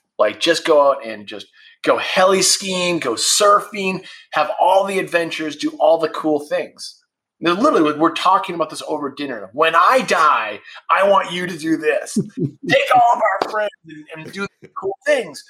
And that's what I was supposed to do. So I'm in the middle of this very public experience, and it's weeks after Glenn died, and I'm planning this massive celebration of life in Del Mar, California, at the Del Mar racetrack. And we're talking the guest list is 500 plus people. Wow. It's a packed house, and it's bring everyone together for this celebration.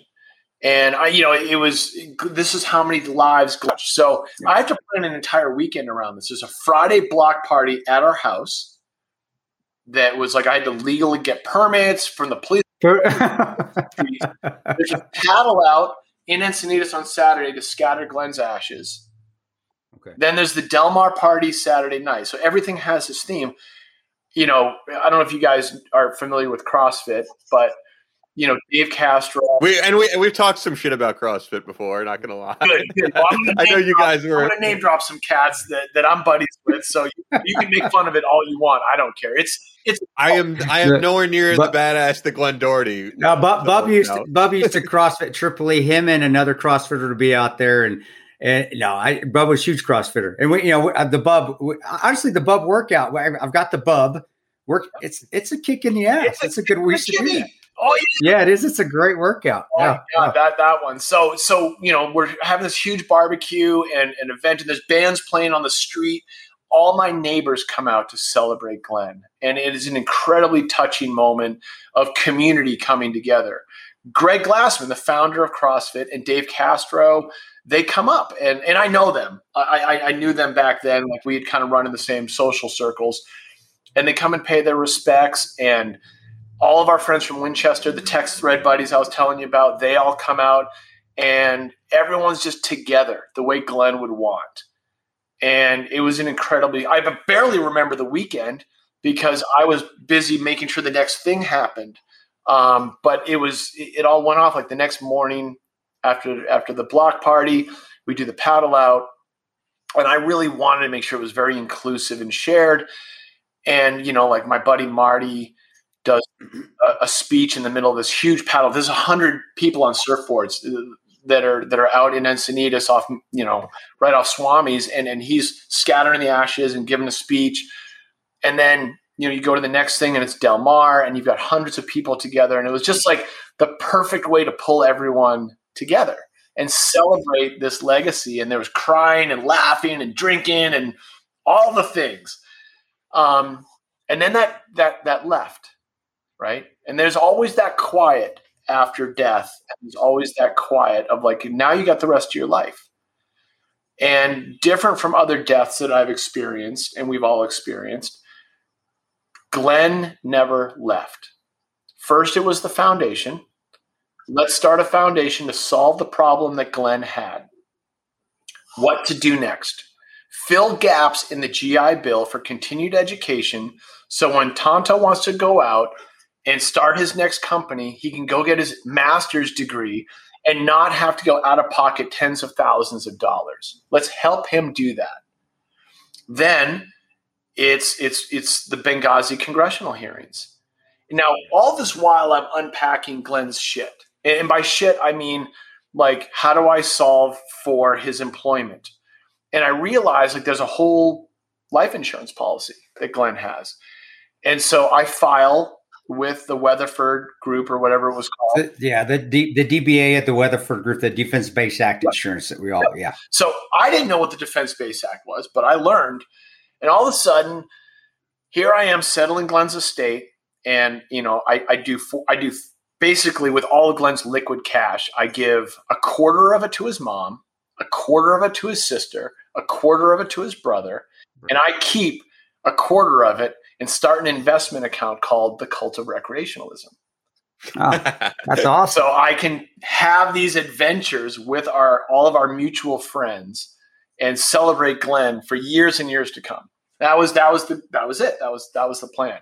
That's awesome. Well, then there's the life insurance, and I'm like, well, I have to go after Glenn's life insurance, and again, rule of 4. So what I realized is that the Defense Base Act doesn't cover guys like Glenn. Oh, he's a 1099 and he was single. He wasn't married and he didn't have children. He didn't qualify. And yeah, I remember that shit. That pissed. Yeah. Here I am going through this and I'm reading this stuff and I'm like, and I'm going to use some curse language here. Why the fuck would the Central Intelligence Agency have an independent contractor sign an insurance policy that by design would never pay? It just didn't make sense. And we're paying into that. Yes, you are. People out there, we are paying a large sum of money every time we go out. It's like $5,000 that we have to pay before we even, and we can't leave unless we have that sign. Correct. And that was when that happened with that, Sean. That's when we didn't know, because all of us, I'm like Glenn. We're like, oh, they got us. We're used to the military, SGLI. Yeah, we're not reading the fine damn print. That's when a lot of us. That incident right there is when a lot of us started to go, what the fuck do you mean we've been not covered? Even though this is, what happened, man? So here I am again. The congressional hearings for Benghazi are just starting. Like the Hillary Clinton is going to get dragged through the mud is just at the beginning stages. One of my buddies, Charlie Shannon, he was working at the State Department. He's watching from the sidelines, just like, oh man. And all the Winchester guys are talking, and here I am in this I'm in this position. Wow. I'm going through Glenn's files. I'm pulling up stuff off his computer, and I'm just like, what is this? So I'm stuck in a position now, not stuck. it was really an opportunity where I'm like, okay, I can tuck tail and accept that this Rutherford Insurance Group is not going to pay this policy, or I can go to battle. Yeah. And I said, I got to go to battle. Yeah. So holy shit, guys, the next thing I know, I am filing a federal lawsuit against the United States government and this insurance company with my name on it, no one else's name, on behalf of the estate of Glen Doherty, saying this isn't right. And I was working with an incredible attorney named Michael Mortensen, who is like the definition of David versus Goliath. And, you know, we paired up, and it was a genuine, like, oh shit moment. Like, get ready for this, because you're going to be in the news. Now you're going to come out from the shadows. You're no longer behind the scenes. And I didn't know if we had a prayer of winning, but I had to change that. That wasn't right. Yeah. And, you know, I talked to Glen's family about it. And of course they were very much in favor of doing this. Sure. But they didn't have to be in front of it. I did. And that's fine. Like, that's the way we had designed it. Like, I took this job from Glen and this responsibility, and that was the thing to do. So I filed the lawsuit, and I went to federal court. And I remember looking at these guys and being like, I'm looking at the representatives of Rutherford Insurance. And I'm like, this isn't right. And they were kind of standing behind the Defense Base Act. They're like, well, this is what it is. And I'm like, that doesn't make it right. So they didn't pay out. They didn't have to pay out. They knew they were going to win the lawsuit. The judge is admonishing them about doing the right thing. And they made like a pittance gesture, you know. Yeah. $20,000. I'm like, I think I said, didn't they get like 25,000? Yeah. But I didn't let it stop. So I'm like, you guys know that I'm going to go to the media. I will make this a really big deal. And they were on the insurance side, so they didn't really care. So the next thing I get, I'm pushing with the law firm, with Mortensen. Well, I kind of need to get to Washington. I need to talk with members of Glen's old employment, because ultimately they're the ones who set this whole thing in motion. And I end up getting a meeting with John Brennan, the director of the Central Intelligence Agency. Okay. Me, the guy who used to be a sponsored snowboarder, who worked in active sports, who like is bros with, you know. Dude, I'm sorry though. You got more brains than he. I don't give a shit if he's listening to everybody. He's got more brains than he does anyway. So hey, you got the advantage on this guy. So we go in there and we're having these meetings. I get to see Glen's old desk, like not his desk, but like the little zone at the very front of the GRS is. I'm like, man, they could have given you guys a better wing. I know. We like get the broom closet on the back, so when you walk in, they're protecting every intelligence officer deploying overseas, and they got you the broom closet. And we got in the broom closet. Yep, that was hilarious. Yep. And I'm there to pick a fight. And I'm there to review Glen's paperwork that they have blacked out all over, but they're bringing me into a private room to review things and look at this. And I'm, you know, like I had a plan, which was fix this. I can't fix it for Glen. I was past that. I knew that the legal thing, but I knew that I should be able to fix it for you. I should be able to fix it for the other guys that Glen worked with. So I get this meeting with John Brennan, and he sits down, and I kind of give him the same, you know, intro spiel. And I'm like, hey man, like, you know, this isn't right. You're having guys enter into some agreements that don't work. And you know, and I know that the kinds of people you're pulling into this line of work are divorced, they're single, they don't have kids, they don't qualify for this program. And it's not right. And he kind of gave he kind of fluffed it up like, oh, well, like, you know, this is just the way the program's designed. I said, I don't think the media would enjoy learning about this. And I was like, holy fuck, I'm threatening the director of the Central Intelligence Agency at a table. Like, we're looking each other right in the eyes. And he just doesn't really kind of like push his head off, and he says, "Okay, well, we'll take this under review." And yeah, I'm waiting to get kicked under the table because I lay it out there. I'm like, "You guys got to fix this, and if you don't fix it, I give zero fucks right now. I will go after this. And it took a while because these things take a while. But they made one gesture that made me know that they heard me, and they just said, we will be looking into this. And that was enough. And the attorney kind of gives me the side look like, we're cool. And they knew them. Like, this is K&L Gates. They're a major law firm. And we walked out of the room, and Katie, Glenn's sister, is there. Yeah. And we're sweating bullets. We're just like, oh my God, like that was the craziest 10 minutes of my life. And the next thing you know, we're getting chatter back through the attorneys, because their attorneys and our attorneys, like everyone, attorneys are talking. We get word that they're going to start offering disclosures to guys prior to service to understand the definition of the Defense Base Act, so that when you go overseas, Chris, and you go on your next deployment, you understand that the Rutherford insurance that you have to pay for isn't going to do anything for you, and you should go and pursue a supplemental policy. And I was like, that's a win. That's a win for the next generation. That's a win for the guys that get into this line of work in the future. Be educated, eyes wide open. That was the most I thought I could hope for. This is where I give John Brennan props. He didn't stop there. He went out and he retroactively paid every single family of every contractor that died overseas since Beirut. He went back to the 80s. We're talking about 50 plus families that fell into that hole, just like Glenn did. And he paid every one of them, $100,000, $200,000. That's big money. That's big. Yeah. And he didn't have to, but he did it because of that meeting and that exchange that Kate and the attorneys and we all had, and he did the right thing. So that's my props to John Brennan. He dug into his wallet, he went into that budget, and he changed lives for the better after tragedy happened. And we all know the movie Zero Dark 30.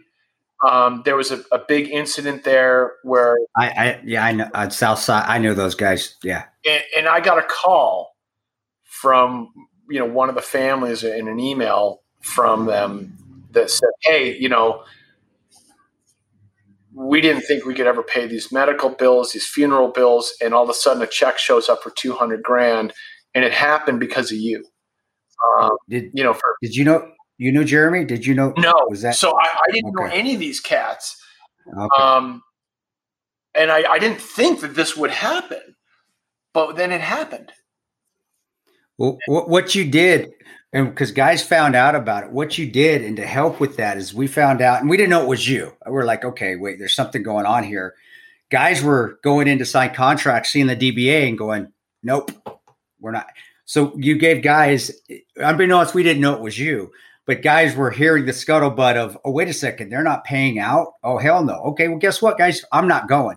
And when enough guys did that, they can't backfill all of us. Yes. So what you did, even though we didn't know it was you, and I was like, holy fuck, well, that was you. All right, well, cool. Awesome job. Is that you gave guys just the notice by getting it out there that, holy shit, he wasn't paying, because we were still working. We weren't talking about it because we weren't allowed to. Yeah.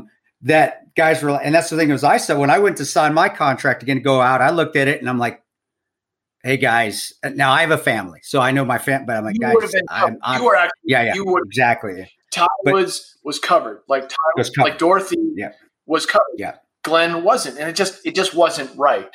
That's horse shit. Life insurance is life insurance. You designate your beneficiary, and he did. He had designated a beneficiary. Did everything. And it is, and it's in that contract. But I've been, at that time, I'd been working with the agency for 7 years. I had never read that because honestly, we don't operators. We don't sit down and go through, like, you guys got our backs. Gotcha. Yeah. What do you do? A little casual Saturday night reading. I'm going to read the Defense Base Act. And here's the other thing we can't do. We're not allowed to take that paperwork off property. No, you're not. So we can't go have a lawyer look at it for us. Like, no. So brother, what you did is you allowed guys to say, fuck you, I'm not signing this, where they had to make some changes. And I'm glad it did. Enough guys did it. Enough guys pushed it back the other side of the table that they changed it. So Outstanding. That's a great story because I didn't know all that. I didn't know that was you. That was That's awesome. Because of my buddy that got fucked over, and I didn't like it. And I was it was scary. And then, going to those congressional hearings and sitting down with Trey Gowdy, who I've got a ton of respect for, and Elijah Cummings, and then learning through operators about Glen's journey. Glen's journey that night was, you had your journey, Chris, and I mean, in a lot of ways, it's far more harrowing. I know Glen's perspective, and of course, I'm naturally glommed to this guy who's like running around with a bag full of money, trying to buy an airplane or rent one for the night. And he saved. I do a lot of public speaking now. I've actually gotten decent at it. And I remember I tell people, selfless service. That's what we serve for. We give ourselves. We're willing to sacrifice each other. I said, Bub is the perfect example of that. His selfless service, his willingness to find us a plane when no American assets would come. None of them wanted to come. To find a plane, and it wasn't all executives' jet. It actually was. It was a nice ass jet. When it landed, Dave Ubben, I don't know if you knew this. Dave Ubben had lost, his arm had been severed right here, and his leg had been severed. Yeah. Dave, he was actually having convulsions because he was bleeding out. We were running out of IV bags. Oz's was still bleeding out. We didn't have enough IV bags to keep them going from the flight from Benghazi to Tripoli. If Bub wouldn't have gotten that flight there, both those guys would have died. They would have bled out. So his willingness to sacrifice himself, and I know he sees it from up there. I know he's looking at it. He saved 2 lives. He gave himself to save 2 extra lives. And I make sure everybody knows about this. After I got out of the politics, I let it get to me too much. And I was able about 4 years ago to finally say, fuck it. I am not doing Rowan or Bub or the ambassador or Sean a service by getting on a side. And I never took a side when I was deploying. I didn't care. No. And Bub didn't care. And we didn't give a no, politics wasn't there, man. There was something else. And it doesn't how you vote and how you stand, all that stuff, like that doesn't bring him back. And by the way, which is why it's so ridiculous that Benghazi gets called like this right wing conspiracy theory. That was kind of our faults for going on. But I'll tell people, I admit that. No, but it's not though. I mean, you did have to combat it to some degree because I remember watching, and we've said that we like other things he's done, but like I remember watching Jon Stewart call it like a right wing, conspiracy theory of what happened, and then you needed to be out there to say that's bullshit. Hey, that's not what it was. Yeah. It's go ahead, Sean. Go ahead, please. This is the weird part. Like you did jump on to like stand up for what you felt was right, and there was a chapter for that to be told. And yes, it became this lightning bolt political issue, but for kind of the right reasons. Like there was a lot of stink around that, and there was things that didn't make sense, and there were things that sure some guys rode a political wave off of it. That's the nature of that industry. I don't begrudge that, but if there's a positive that came out of it, they weren't forgotten. Yeah, and that is exactly where I get. There's positives, so many positives that came out of that night. One is the ability to be willing to sacrifice yourself for another person, which in this country people aren't willing to. Whether maybe just to hold the door open or let somebody else get in line at the grocery store. I said that's as simple as it is. Yes, Bub is the extreme. But that's the example, and that's what, as Americans, that's what we are. Yep. We are the ability to give ourselves for others. Yep. And it did piss me off, the conspiracy part of it, though, because Sean, I was shooting over their heads. I was 30 meters away, pulling the trigger, and I watched through my night vision every mortar hit. So I'm watching. I saw them. Yeah. And it is, you say there was that lull in your battle. There's lulls. When that last one hit, the fire for effect, the boom, boom, boom. Yeah. And all of a sudden they disappeared. There was a silence for just a second. I looked up and I see all 4 guys there. And then all of a sudden I look up and they're fucking gone. Yeah. So, brother, you get like knowing that Glen gave it his all, knowing that he went up onto that roof, knowing that he pursued that airplane, knowing that he did all the things that other people wouldn't do, it's a goosebump moment. I'm going to cry later. It's still fucked up 8 years later. I do. It's like that's the stuff that keeps that fire burning in me and keeps me inspired. It's knowing he died, but he did everything to die the best possible way, man. He gave two people lives. He saved their lives. I let everybody know when I talk. I always say that. I make sure, and I also let him know that I wish we would have got more of his humor in the movie, because I said, the guy that played him, Toby Wright. Is that his name? Toby. I don't know. Yes, that's it. I said he did all right, but Bub was a lot more even funnier than that. Well, I got to ask you that, Sean, because and we have to talk Bubs, and I know we only because of Chris. But, well, Chris has to go, I think, right? You have some family stuff, right? Yeah, we got. But I do have to ask you that though, because people I know who have seen the movie who know Chris always say Pablo Schreiber nailed Chris. That's content. Did you feel that same way with Glenn? No. And that made it better. That honestly made it better. That's of no fault to the actor that played Glenn, that played Bub. It was that. So I didn't want to watch the movie. I didn't want to read the book. I didn't want to know you, Chris. I didn't want I didn't want to know any of that stuff. And for me, when I was invited to the premiere, so you guys know the backstory, right? Yeah. The backstory of how Dorothy and I were approached by another film company. No, if I did, I don't know. Sorry, we're going to run over, but I'm going to. Okay, go. So when Glenn died, again, congressional hearings, all of a sudden there's this news article that gets forwarded to me from the K&L Gates people about this group of guys that lived through Benghazi. They were writing a book called 13 Hours. And I was like, okay, what? All right. I mean, Glenn did write it. He wrote 21st Century Sniper with Brandon. Okay, I get it. And then there's talk of a movie. So K&L Gates, this attorney's firm that also happened to they're a big law firm. They're all over the country. And they say, hey, we want to put you in touch with our entertainment wing, just so you're protected, so you know what happens. And I said, okay. So I meet an attorney for K&L Gates, and we do a meeting. I tell her Glenn's story, kind of like how we started this. I'm like, larger than life of the party, great guy. And she's like, oh my God, this is amazing. She's like, have you ever thought that someone could approach you about a book or a movie about Glenn? I said, no. I mean, he's cool, but he's not that cool. and 6 months goes by, and I get another phone call. Hey, are you willing to meet with some people in Los Angeles? I said, I guess so.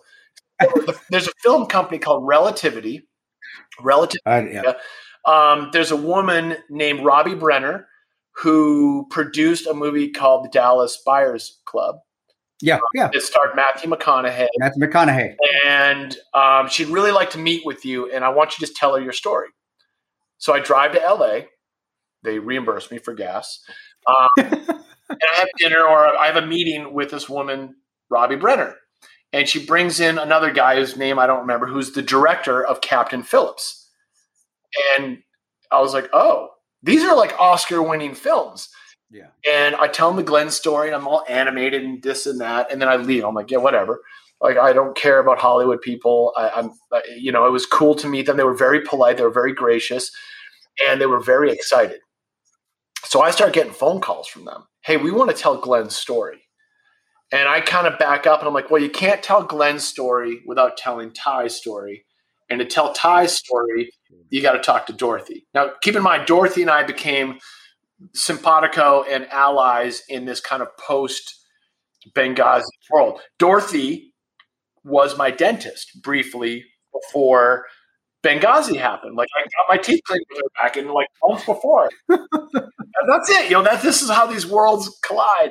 And so they contact Dorothy. Dorothy and I talked briefly about it, and we both realized that this is an opportunity to tell these guys' story from a very different lens. They didn't want to they didn't want to make a war movie. They wanted to make a movie about Glenn's journey, which was the only thing that appealed to me.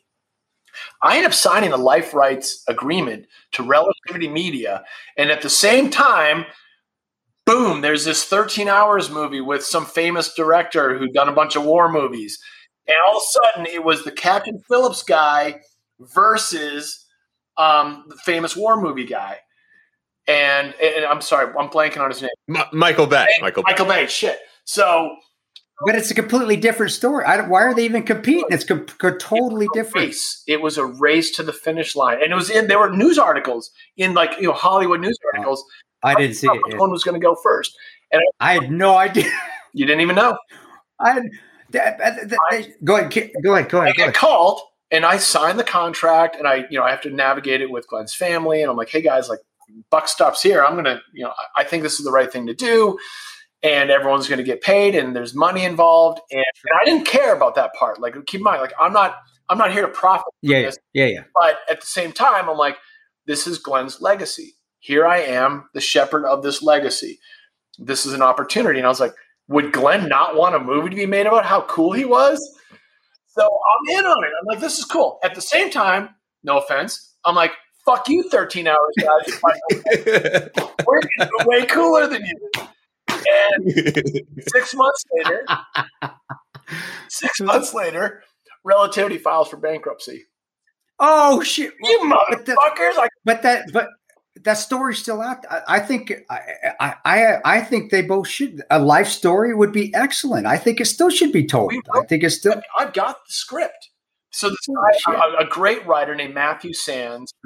I do like 4 interviews with him. I put him in touch with Glen's family, all of our high school friends, the Utah buddies, SEALs, everyone in Glen's community. I open it up and I lay it bare. It's actually was an incredibly healing process for me to recount Glen's stories and Glenisms. And I'm at dinner with this guy bawling my eyes out. He's got the recorder out and I can barely put words out.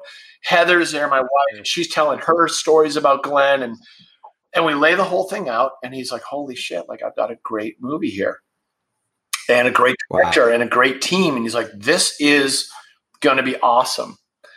And then they file for bankruptcy and nothing ever happens with it. So Matthew, the writer, he writes me an email. He's like, yo, man, for what it's worth, here's a draft. Like never going anywhere, but here you go. And I've been sitting on it ever since. And I'm like, maybe one day someone's going to want to tell that story. I think it'd be awesome. And I said the same thing in the movie. I was like, Toby, because Toby, we really had no way. And Toby didn't want to cut the guy that played Bub. He never wanted to come talk to us about Bub. Our characters are great because, we're alive. We can, I'm still friends with Pablo. I got to talk to Pablo. And whenever he would do something like, no, that's how I did it. With Toby, it was at least he never wanted to. So all I could say is like, brother, if that's the case, and I told Michael Bass, I said, just make sure there's at least some one-liners in there because Bub did a lot of one-liners. But yeah, Toby's too gruff. Bub was confident, but he wasn't. He never postured. He wasn't like. Yeah, it wasn't posture. Walking around all aggressive. Yeah. He would crack a joke. He would take the stress of the situation, the tension, and he would crack wise and lighten the mood. Yeah. And like apparently there's selfie photos of him on that jet going to Benghazi with the Delta guys. They're all like, yeah, they're all. What's up? I got to see those photos one day. I know they're in some hard drive in the CIA that they're never seeing the light of day. But I'm like, one day, man, it would be so amazing if I could see that photo. We could see on the Lear jet. Bro, if the movie happens, it would have to be in the right hands, and not just be some like low budget thing. It would have to be a epic movie. Yeah. But before I'm good on time. You're good on time? Because I was going to say I'll let you say whatever you want because I definitely want to get into the story behind Bub's Naturals, but I don't know if you wanted to get to something. Because this helps me. Because Chris originally was like, I got to be on top. I know, but a lot of this stuff because it's you brought a lot of memories up, and I do enjoy the movie. I thought because we were heavily involved with it, but that part of we just we weren't with Bub. All we could do was figure out and tell, okay, this is what we believe we did. This is what we're finding out they did. But getting the personality, I do want people to know out there. If there's anything I wish we could have got better in the movie, Bub's personality, it wasn't the posturing. The one-liners. That's fucking spot on. Yeah. But he was so he would dance with flashlights like me. He was a goof. And so style. And I think, but it'd be awesome to tell your story, to get that out there. And man, I'm all for it. If there's anywhere I could help, I mean, I'll put you in touch with 3 Arts Entertainment, the people that did ours. They're tremendous people out there, and maybe they're willing to talk, because I think it'd be an awesome story, because he lived a great life. It'd be a great life story. There's not a lot of guys that'd be like, yeah, I was a ski bum for years and a river guide, and did a couple Ironmans, and then I decided to join the Navy. I was a SEAL for 10 years, and I did a bunch of contracts, and I was still ski bumming, and then he toured with the Grateful Dead when he was a teenager. Yeah, that's right. You said that. Dead, joined the Navy. Oh, man. So yeah, and we'll pick that up offline. Who knows? I mean, I think it's amazing, and I'm always inspired by it and excited by it, and we'll see. And sorry about the race with 13. I had no idea there was a race. I'm just oblivious I'm like, well, whatever. I'm just trying. Movie chapter on this note, because in the end of the day, I'm so glad it was made. I get invited to the premiere. So we have a mutual friend. Oh, yeah. Dan Cirillo, Taco. Yeah. Yeah. So Dan and I coached fitness together for forever at a gym called SEAL Fit in Encinitas, owned by former Navy SEAL Mark Devine.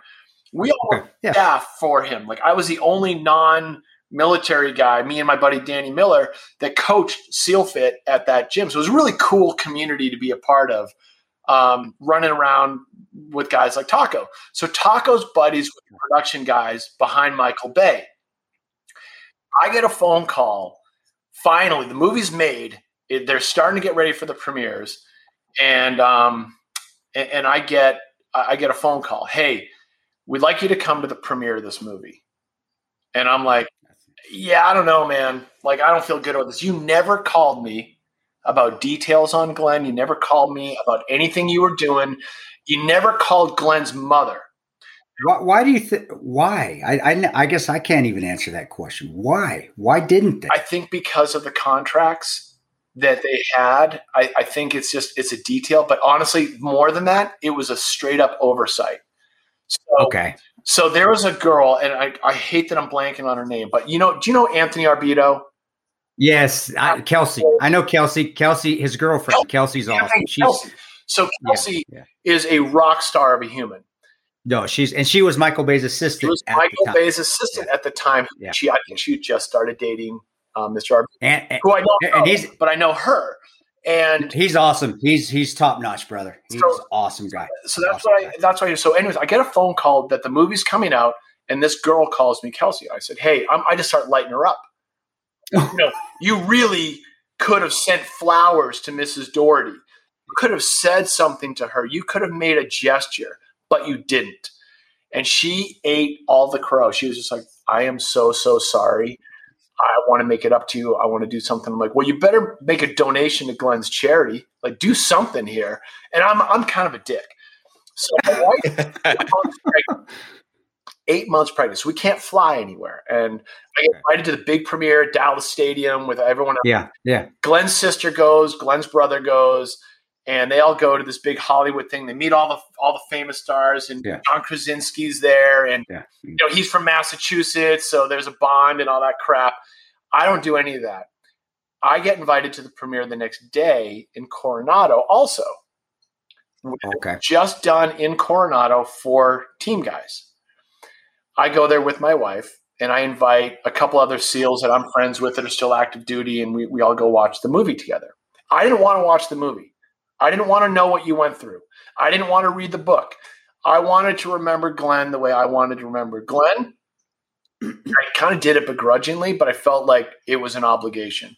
So Michael Bay's there, and I watched the movie. And, I was grateful that I watched the movie. I was glad I watched the movie, especially with the community that I watched it with. And, Glenn wasn't Glenn in the movie, so it made it easier for me to watch him, quite frankly. And we get done with the movie, and I'll never forget this. Kelsey's there. She's great. She's so friendly and nice. And Kelsey Beasler, she's nice. She is a sweetheart. She's awesome. And she's awesome. Like, to this day, we still know her through Bubs. She's an incredibly nice person. So she introduces my wife and I to Michael Bay, who is like walking around like he'd had 15 vodkas the night before. He can barely fucking stand and hungover. And he's not prepared for what happened. Well, what? My wife laid into him like he was a 3-year-old about how dare he make a movie about someone and not do so much as call the guy's mother and let her know what was happening. And he was like, Yeah. I don't know what to do here. I was literally like, I had to put my hand on her shoulder and pull her back with this giant 8-month belly, like marching into him, just hammering Michael Bay. It was so good. I was all prepped for it. I was like, I'm going to say a bunch of mean things. Jesus. I didn't say a word. I was like, it's nice to meet you. And then stayed into him. But yeah, and that's because we didn't know. I didn't know who you were. If I would have known, I'd have said, "Hey, go talk to Sean." But seeing it was with us, and I think that's probably was it. It wasn't because Michael Bay. I give him credit in the Hollywood scene. He is more happy and more proud to be around veterans. Yeah. And when you go to his house, one of his millions houses that he has in Florida, there's a wall and it has no movie awards on it. It's all accommodations or thank yous, plaques from all the SEAL teams he's worked with, all the SOCOM teams. So I know that probably hurt him immensely. I think it did. And also what I gathered from it is like, he really didn't know.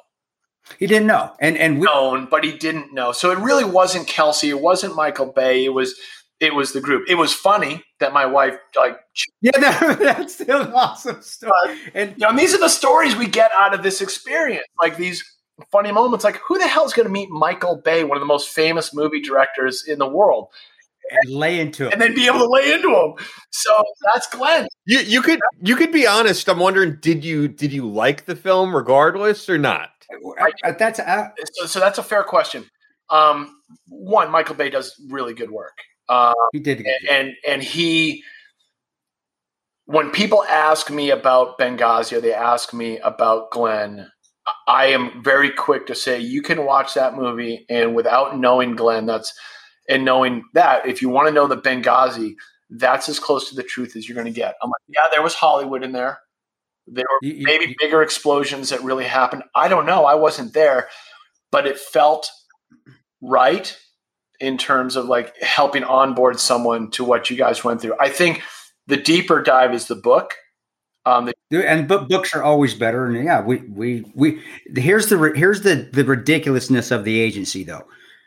We can put our names in the book, but we couldn't put our names on the cover. That's why it says Benghazi Security Team.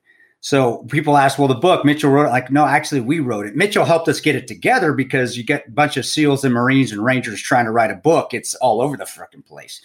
But it's like, no, we wrote it. And so and the book was so therapeutic to write as well because we were so spread out that night. I knew what Boone was doing pretty much because we were together the whole night. Right. Ron, so when we were writing it, getting all of our stuffs down, then putting it together, it was amazing to hear what guys were doing that, I expected them to do the right things, which they all did, but to hear exactly where they were, what was going on, and then knowing what happened with Bub and knowing, because Tig got up there right when the attack happened. He was on the roof, yeah. And to hear him tell us what he saw up there and everything, and I can see that mortar because I was watching that whole thing.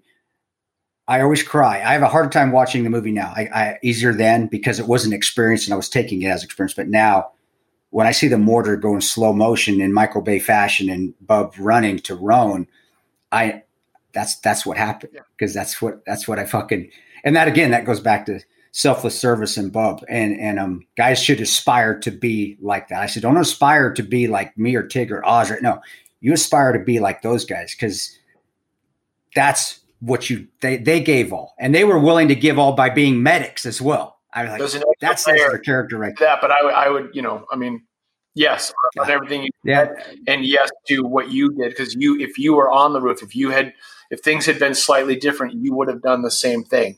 That's it. Like that's a statement about that group that you run the community that we're in. Of wolves that look after each other, and it's a wolf pack. It's an amazing brotherhood and community. And whether you were a Marine or a Ranger or Delta or SEAL,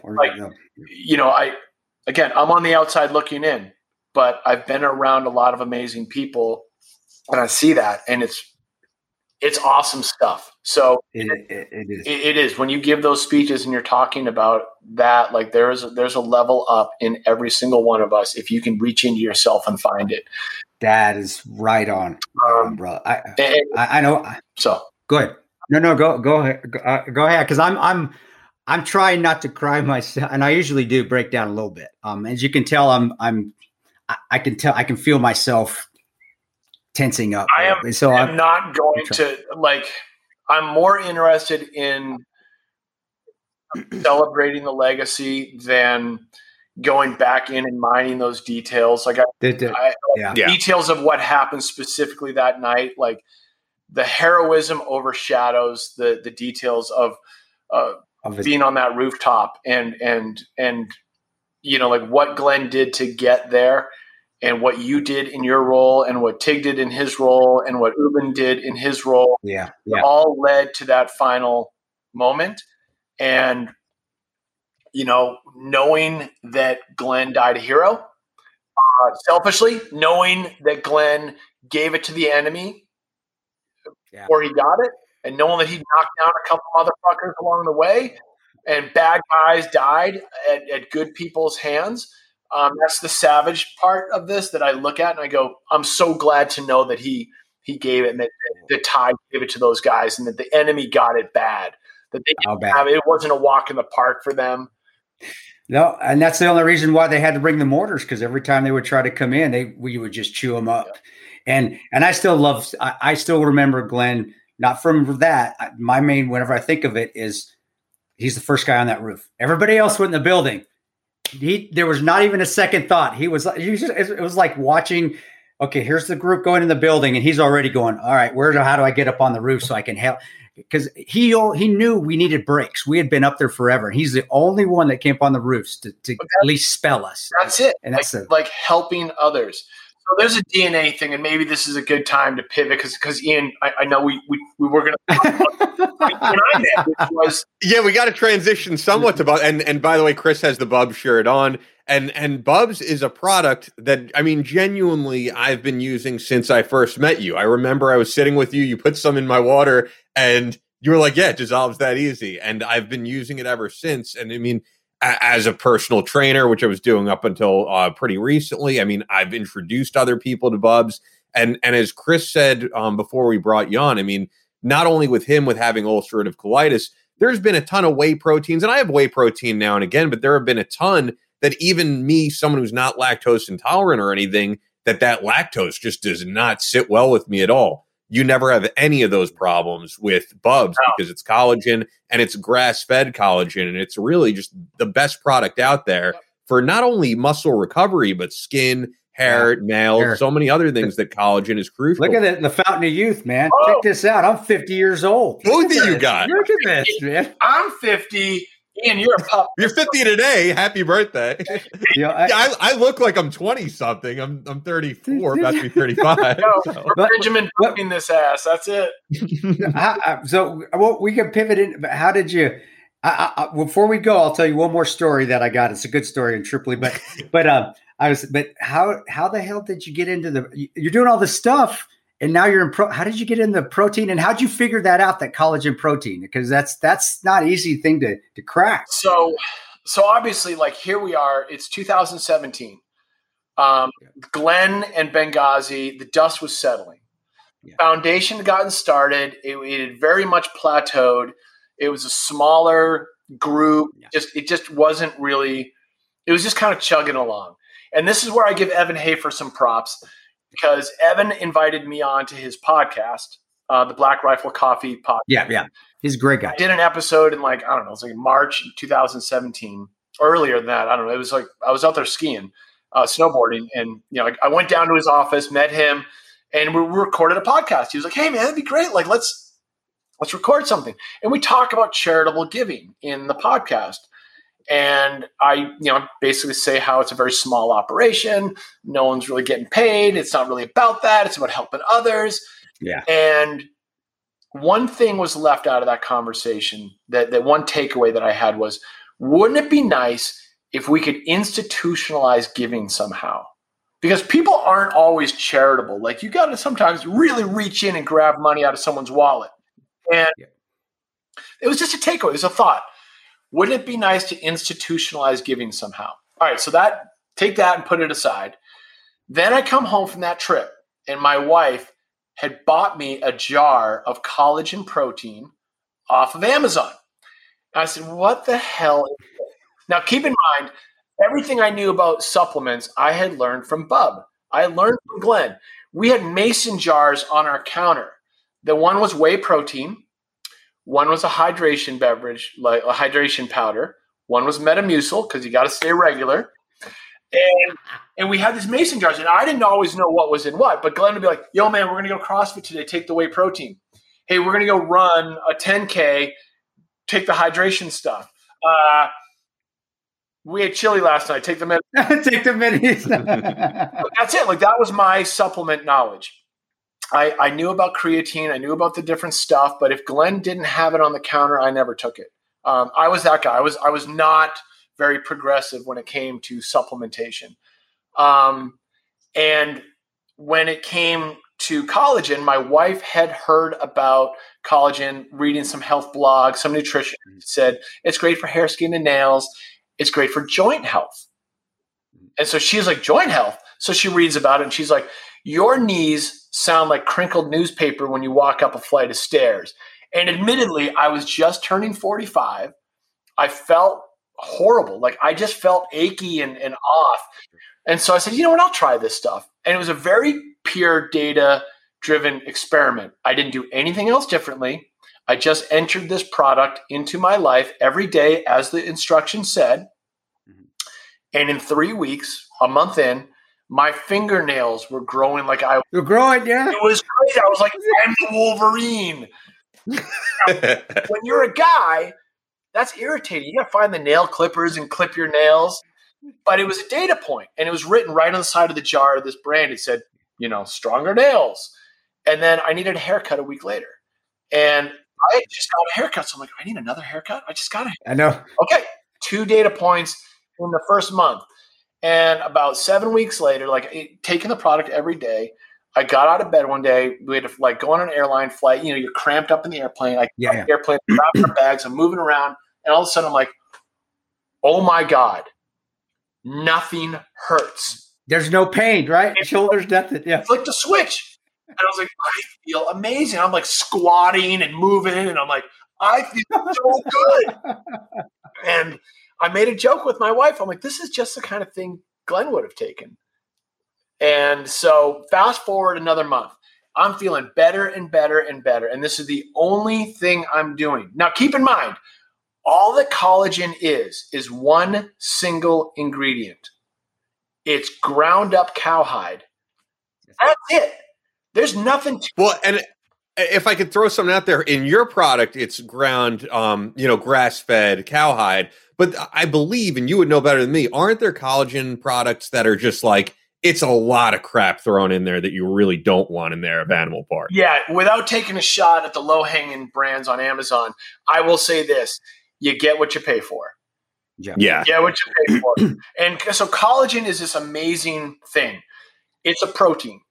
It's the most abundant protein in the human body. I didn't know this back then. I just took it. My wife told me to. But it turns out collagen is the most abundant protein in your body. Your bones, your hair, your skin, your nails, your intestines, your muscles, your joints. That's all. That's the majority of your body. Collagen is a glue. It holds the body together. As you age, your body produces less and less collagen. So you turn 25, man, you're done producing collagen. You turn 30, it starts to hurt a little bit. You turn 35, you turn 40, you turn 45. And there's a lot of things out there that come back to be like, oh, yeah, like I used to. Yep. Collagen teaches your body to reproduce that collagen cycle. And and help with your joints, help with your muscle recovery, help with your intestines, like your gut health. Chris, we've talked about that a bunch. Like you're back to a level of regularity that you haven't had.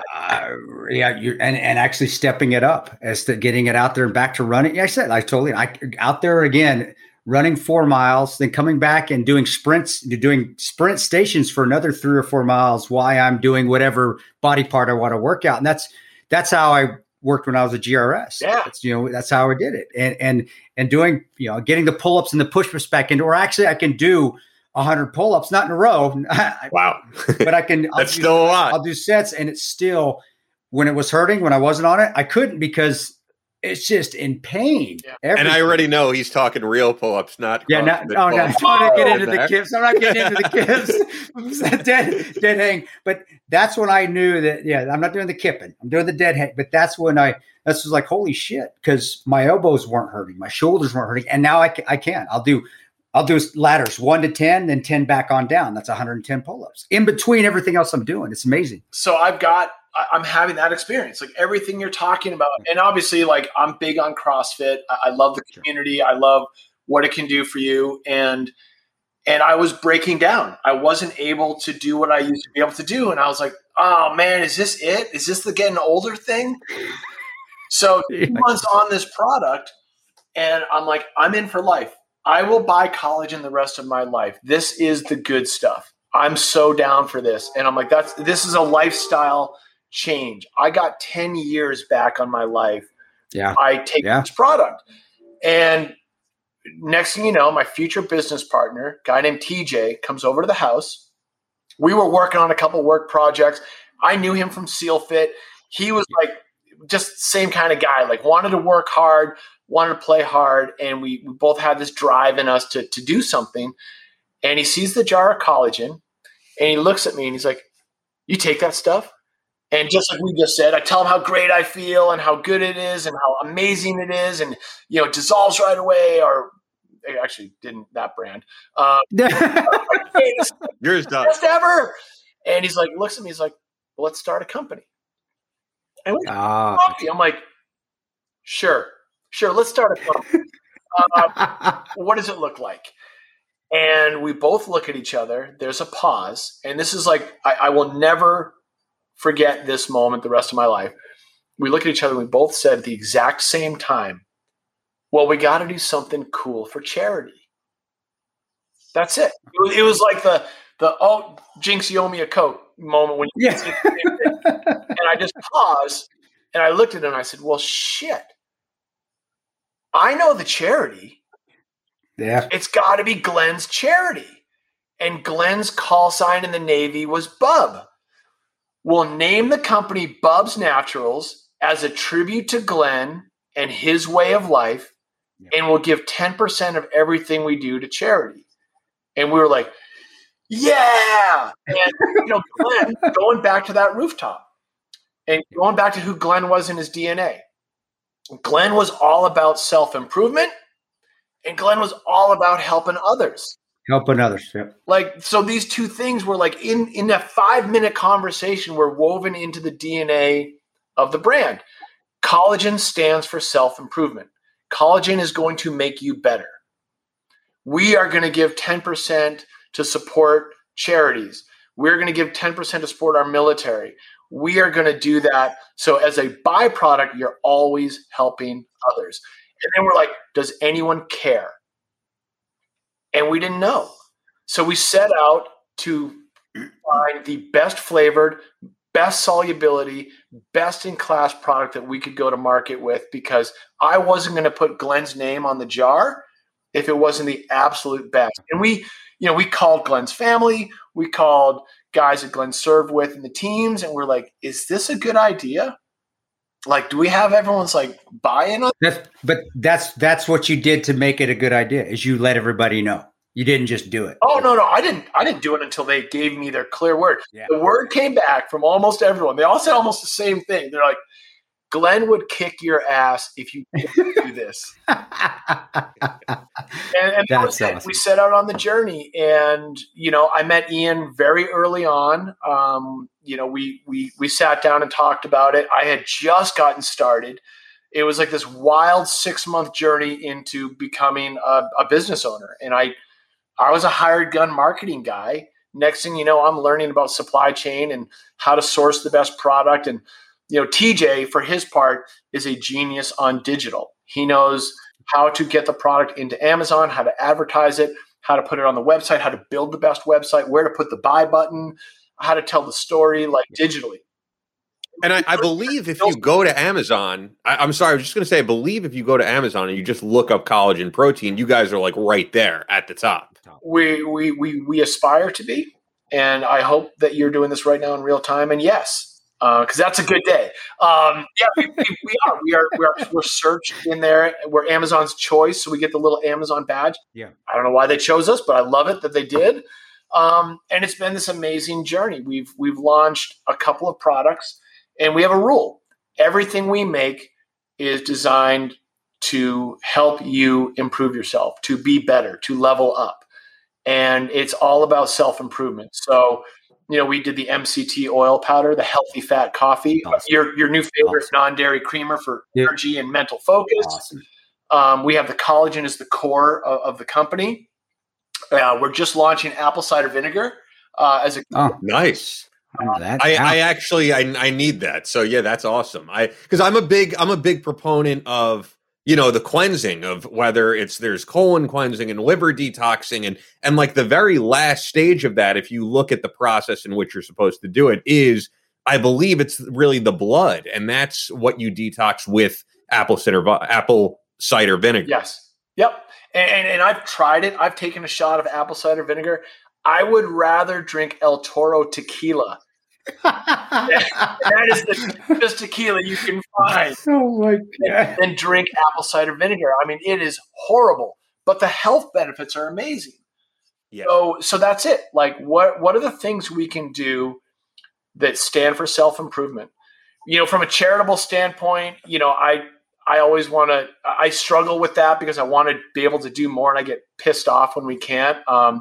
We've donated $114,500 or something to date. We've gone through some growing pains, like that. You're growing, but you're not profitable when you're growing necessarily, which scales back the giving.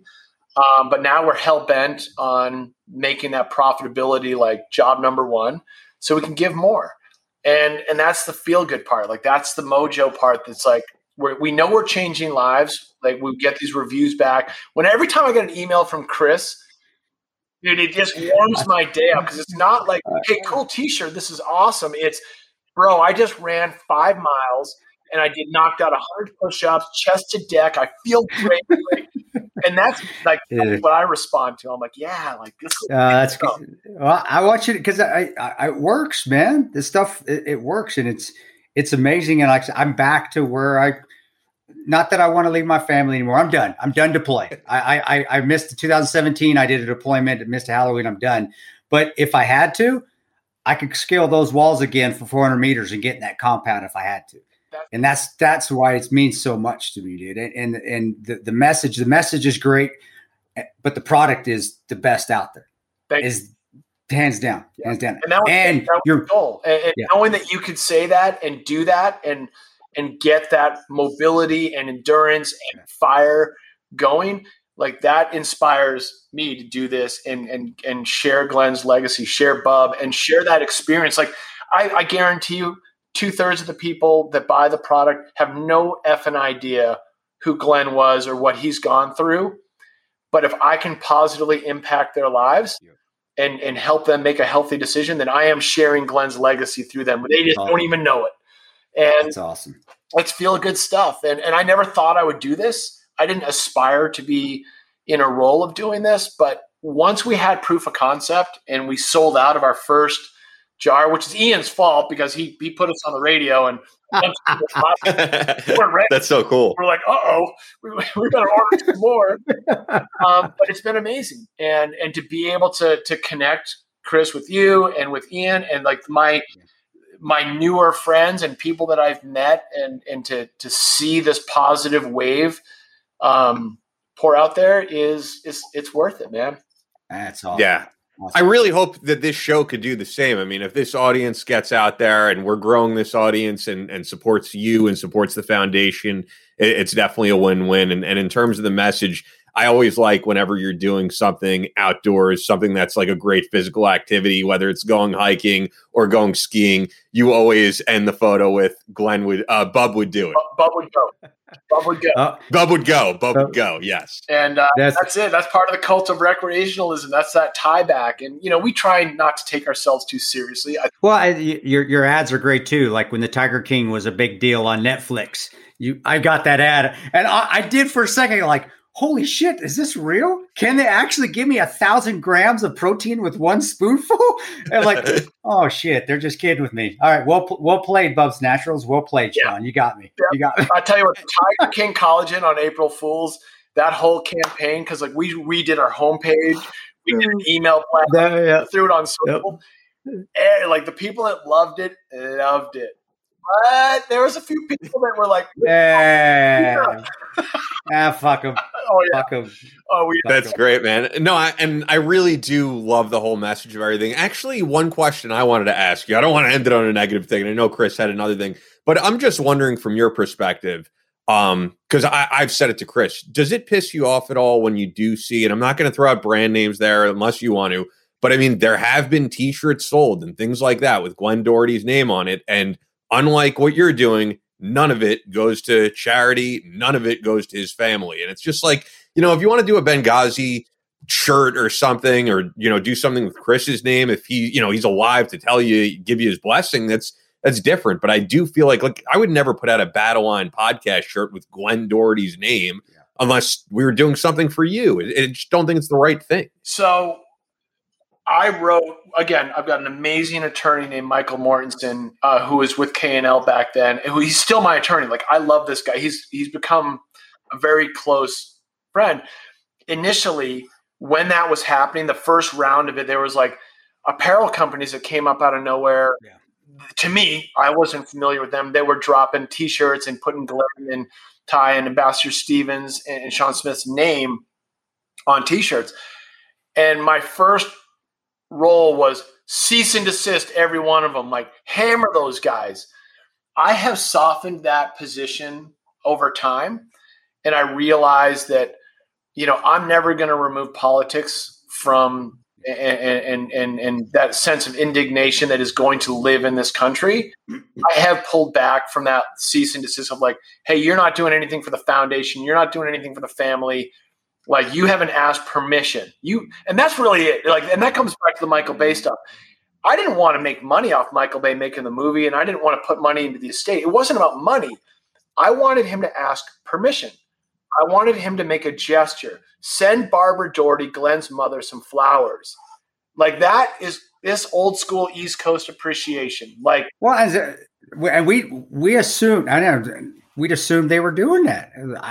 It's our stupidity getting into that as well. Like, when you're getting this line of work, you trust people. Yep. I trust it. Yep. It's like, well, they got to be doing the right thing. Yeah, come on, they asked us. It's water under the bridge. Like, it happened, and that was me then. Well, that same feistiness was what I was pouring into the T-shirt companies doing their thing. And then I kind of took a step back from myself, and I said, hey, like, is this really worth it? Am I burning people's time and energy? Because I'm not going to change their worldview. They felt fired up enough about this to make a T-shirt and try and, create some energy around this topic, not for the reasons that I would have, but am I really serving Glenn's legacy by fighting back and barking at him? So I did it a few times, and then I stopped. I was like, you know what? If people gain awareness, maybe they watch the movie as a result of seeing a T-shirt. Maybe they get curious and Google it, and maybe they get more educated on the great heroics that happened that day. I'm okay with that. Yeah. And that's kind of the legacy stance that I've kind of, found myself in, which is like, yeah, I don't really necessarily like it, but I get it. Like, that guy, there's a guy in Orange County who made those shirts. Hillary killed my friends. He was friends with Glenn. He was friends with Ty. He worked with them, a Project Warpath.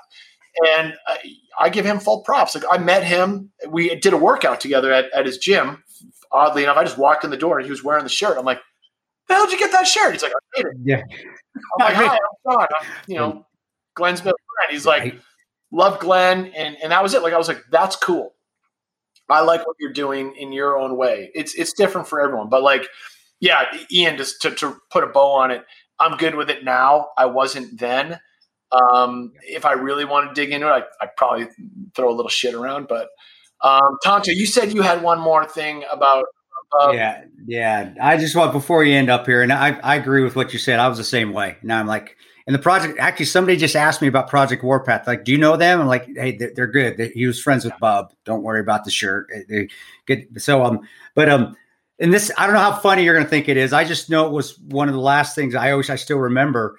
We were in Tripoli at the time, and we were supposed to go to Sebha, south of Tripoli, to do an op. And Bub was always funny, but he was common sense. I was a goof. I thought I had some common sense as well. And I remember we're going out there and we're doing our mic checks, our comm checks. And usually you want to have a primary role for comms, a secondary in case the primary goes down, or a tertiary, and then you leave it at that. Well, we're sitting in there. We're the only ones in the team room, and we're actually watching Black Dynamite. We're watching Black Dynamite. We're the only two here. I'm looking, and he was looking at me, and we're like, "Where's everybody?" They're all outside running radio checks on all these different radios. I think there were 8 sets of. I don't know what the word is for having 8 levels of comms. And I look at Bub, and he looks at me, and I go, "Are they doing radio checks out there?" And he's like, "Yeah, those fucking idiots." I'm like, are you kidding me, man? And we're just late. I go, we got three comms, right? 3 sets of comms, 3 levels. He goes, yeah, we do. I go, so what are they doing? He's like, he's just like, I don't fucking know. And like, yeah, those fucking retards. Excuse me, sorry guys, but I did those fucking retards. And we just went back to watching Black Dynamite, where everybody else was running around with their heads cut off. But that was the thing with Bub, is that as the one guy where I could look at Bub and he still maintained his common sense, and he didn't fall into it. But when he needed to be a goof, he was a goof like me. And not that we were best friends. We weren't. We just got along. You had that time together, just like Ian had that time with him. And, like, I'm grateful that I got all this time with him. And everyone who had, you could have known him for 30 minutes, and you walked away with a story and an experience, and you remembered it. We meet thousands of people in our lives that we will never remember. He's one of the good ones, man. So we're lucky to have had him as long as we had him. And that's it. Like, it's awesome. And the fact that there's humor in it, and there's stuff like that. Like, yeah, the common sense. Like, yeah, that was him. Oh yeah. And it makes you be better. He'll make you level up. He'll crack a joke. Like, he'll have all that shit all wrapped in one package. That's pretty cool. And I'm excited to be a part of it. I knew, early on, that I would have Glenn in my life the rest of my life. I have him through our friends. I have him through our family. I have him through experiences like this, which are really healing and feel great for me. And, I have him through Bubs. I have him through the brand. And I'm going to drive that forward and share that and help change lives. And it, it's a warm fuzzy in there, and, help others along the way. It's cool shit, man. I wouldn't trade it. Yeah, that's an amazing way of putting it. Great hearing these stories. We went an hour longer. No, geez. This says, are you still around? Automatically logging off. So I had to click that. This is the longest we've ever gone. So that makes sense. But Sean, thanks, man. Thanks for talking this long. Appreciate it. So, no, we really appreciate it. The audience really appreciates it. So I have to throw out there one last time, man. Check out bubsnaturals.com. Use the promo code BATTLELINE, and you're going to get 20% off. 10% of all that goes to charity, as we just discussed. GlenDohertyFoundation.org. You can follow Bubs on Instagram and Twitter at BubsNaturals. Follow Sean himself on Instagram at SLakeO. Happy 50th birthday, man. This was just a great show. I mean, last episode I said, we went so long, but I think this is the longest we've gone, and we went an hour over what Chris wanted to, but I mean, we had to. That's it. Look, I'm here to break the records. That's it. Glenn wanted to break the record, and if you talk about Tonto's timelines along the way, it's all about it. So. Yeah, it's all right. They'll get over it. Come on. Don't you know who I am? Don't you know who I am? I'm kidding. I'm giving you that. Don't you know I think I am? You know, I think. For all you guys out there, leave us a review on Apple Podcasts. If you really enjoyed this one, it means a lot to us. Shirts are still available as always, tontosgearlocker.com. We got mugs coming soon. I can show Sean the mugs. They look really badass. Those will be up soon. And then the next show is guest free. So send your emails to battlelinepodcast@gmail.com. Any questions you have for us, we'll answer. And the lineup for this next month is tremendous. We got some of the biggest guests that we've ever booked coming on. So thanks again, Sean. Awesome. And I got to take a piss after all that. This was a long one. Hey, Sean, thanks, bro. Thank you. Keep doing great. You're doing great things.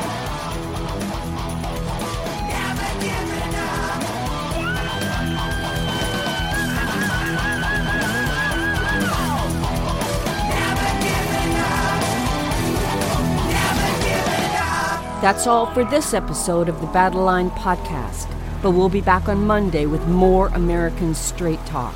Until then, be sure to follow us on Instagram at Battle Line Podcast and on Twitter at Battle Line Pod. To sign up for future Battle Line tactical courses, go to www.christantoparanto.net.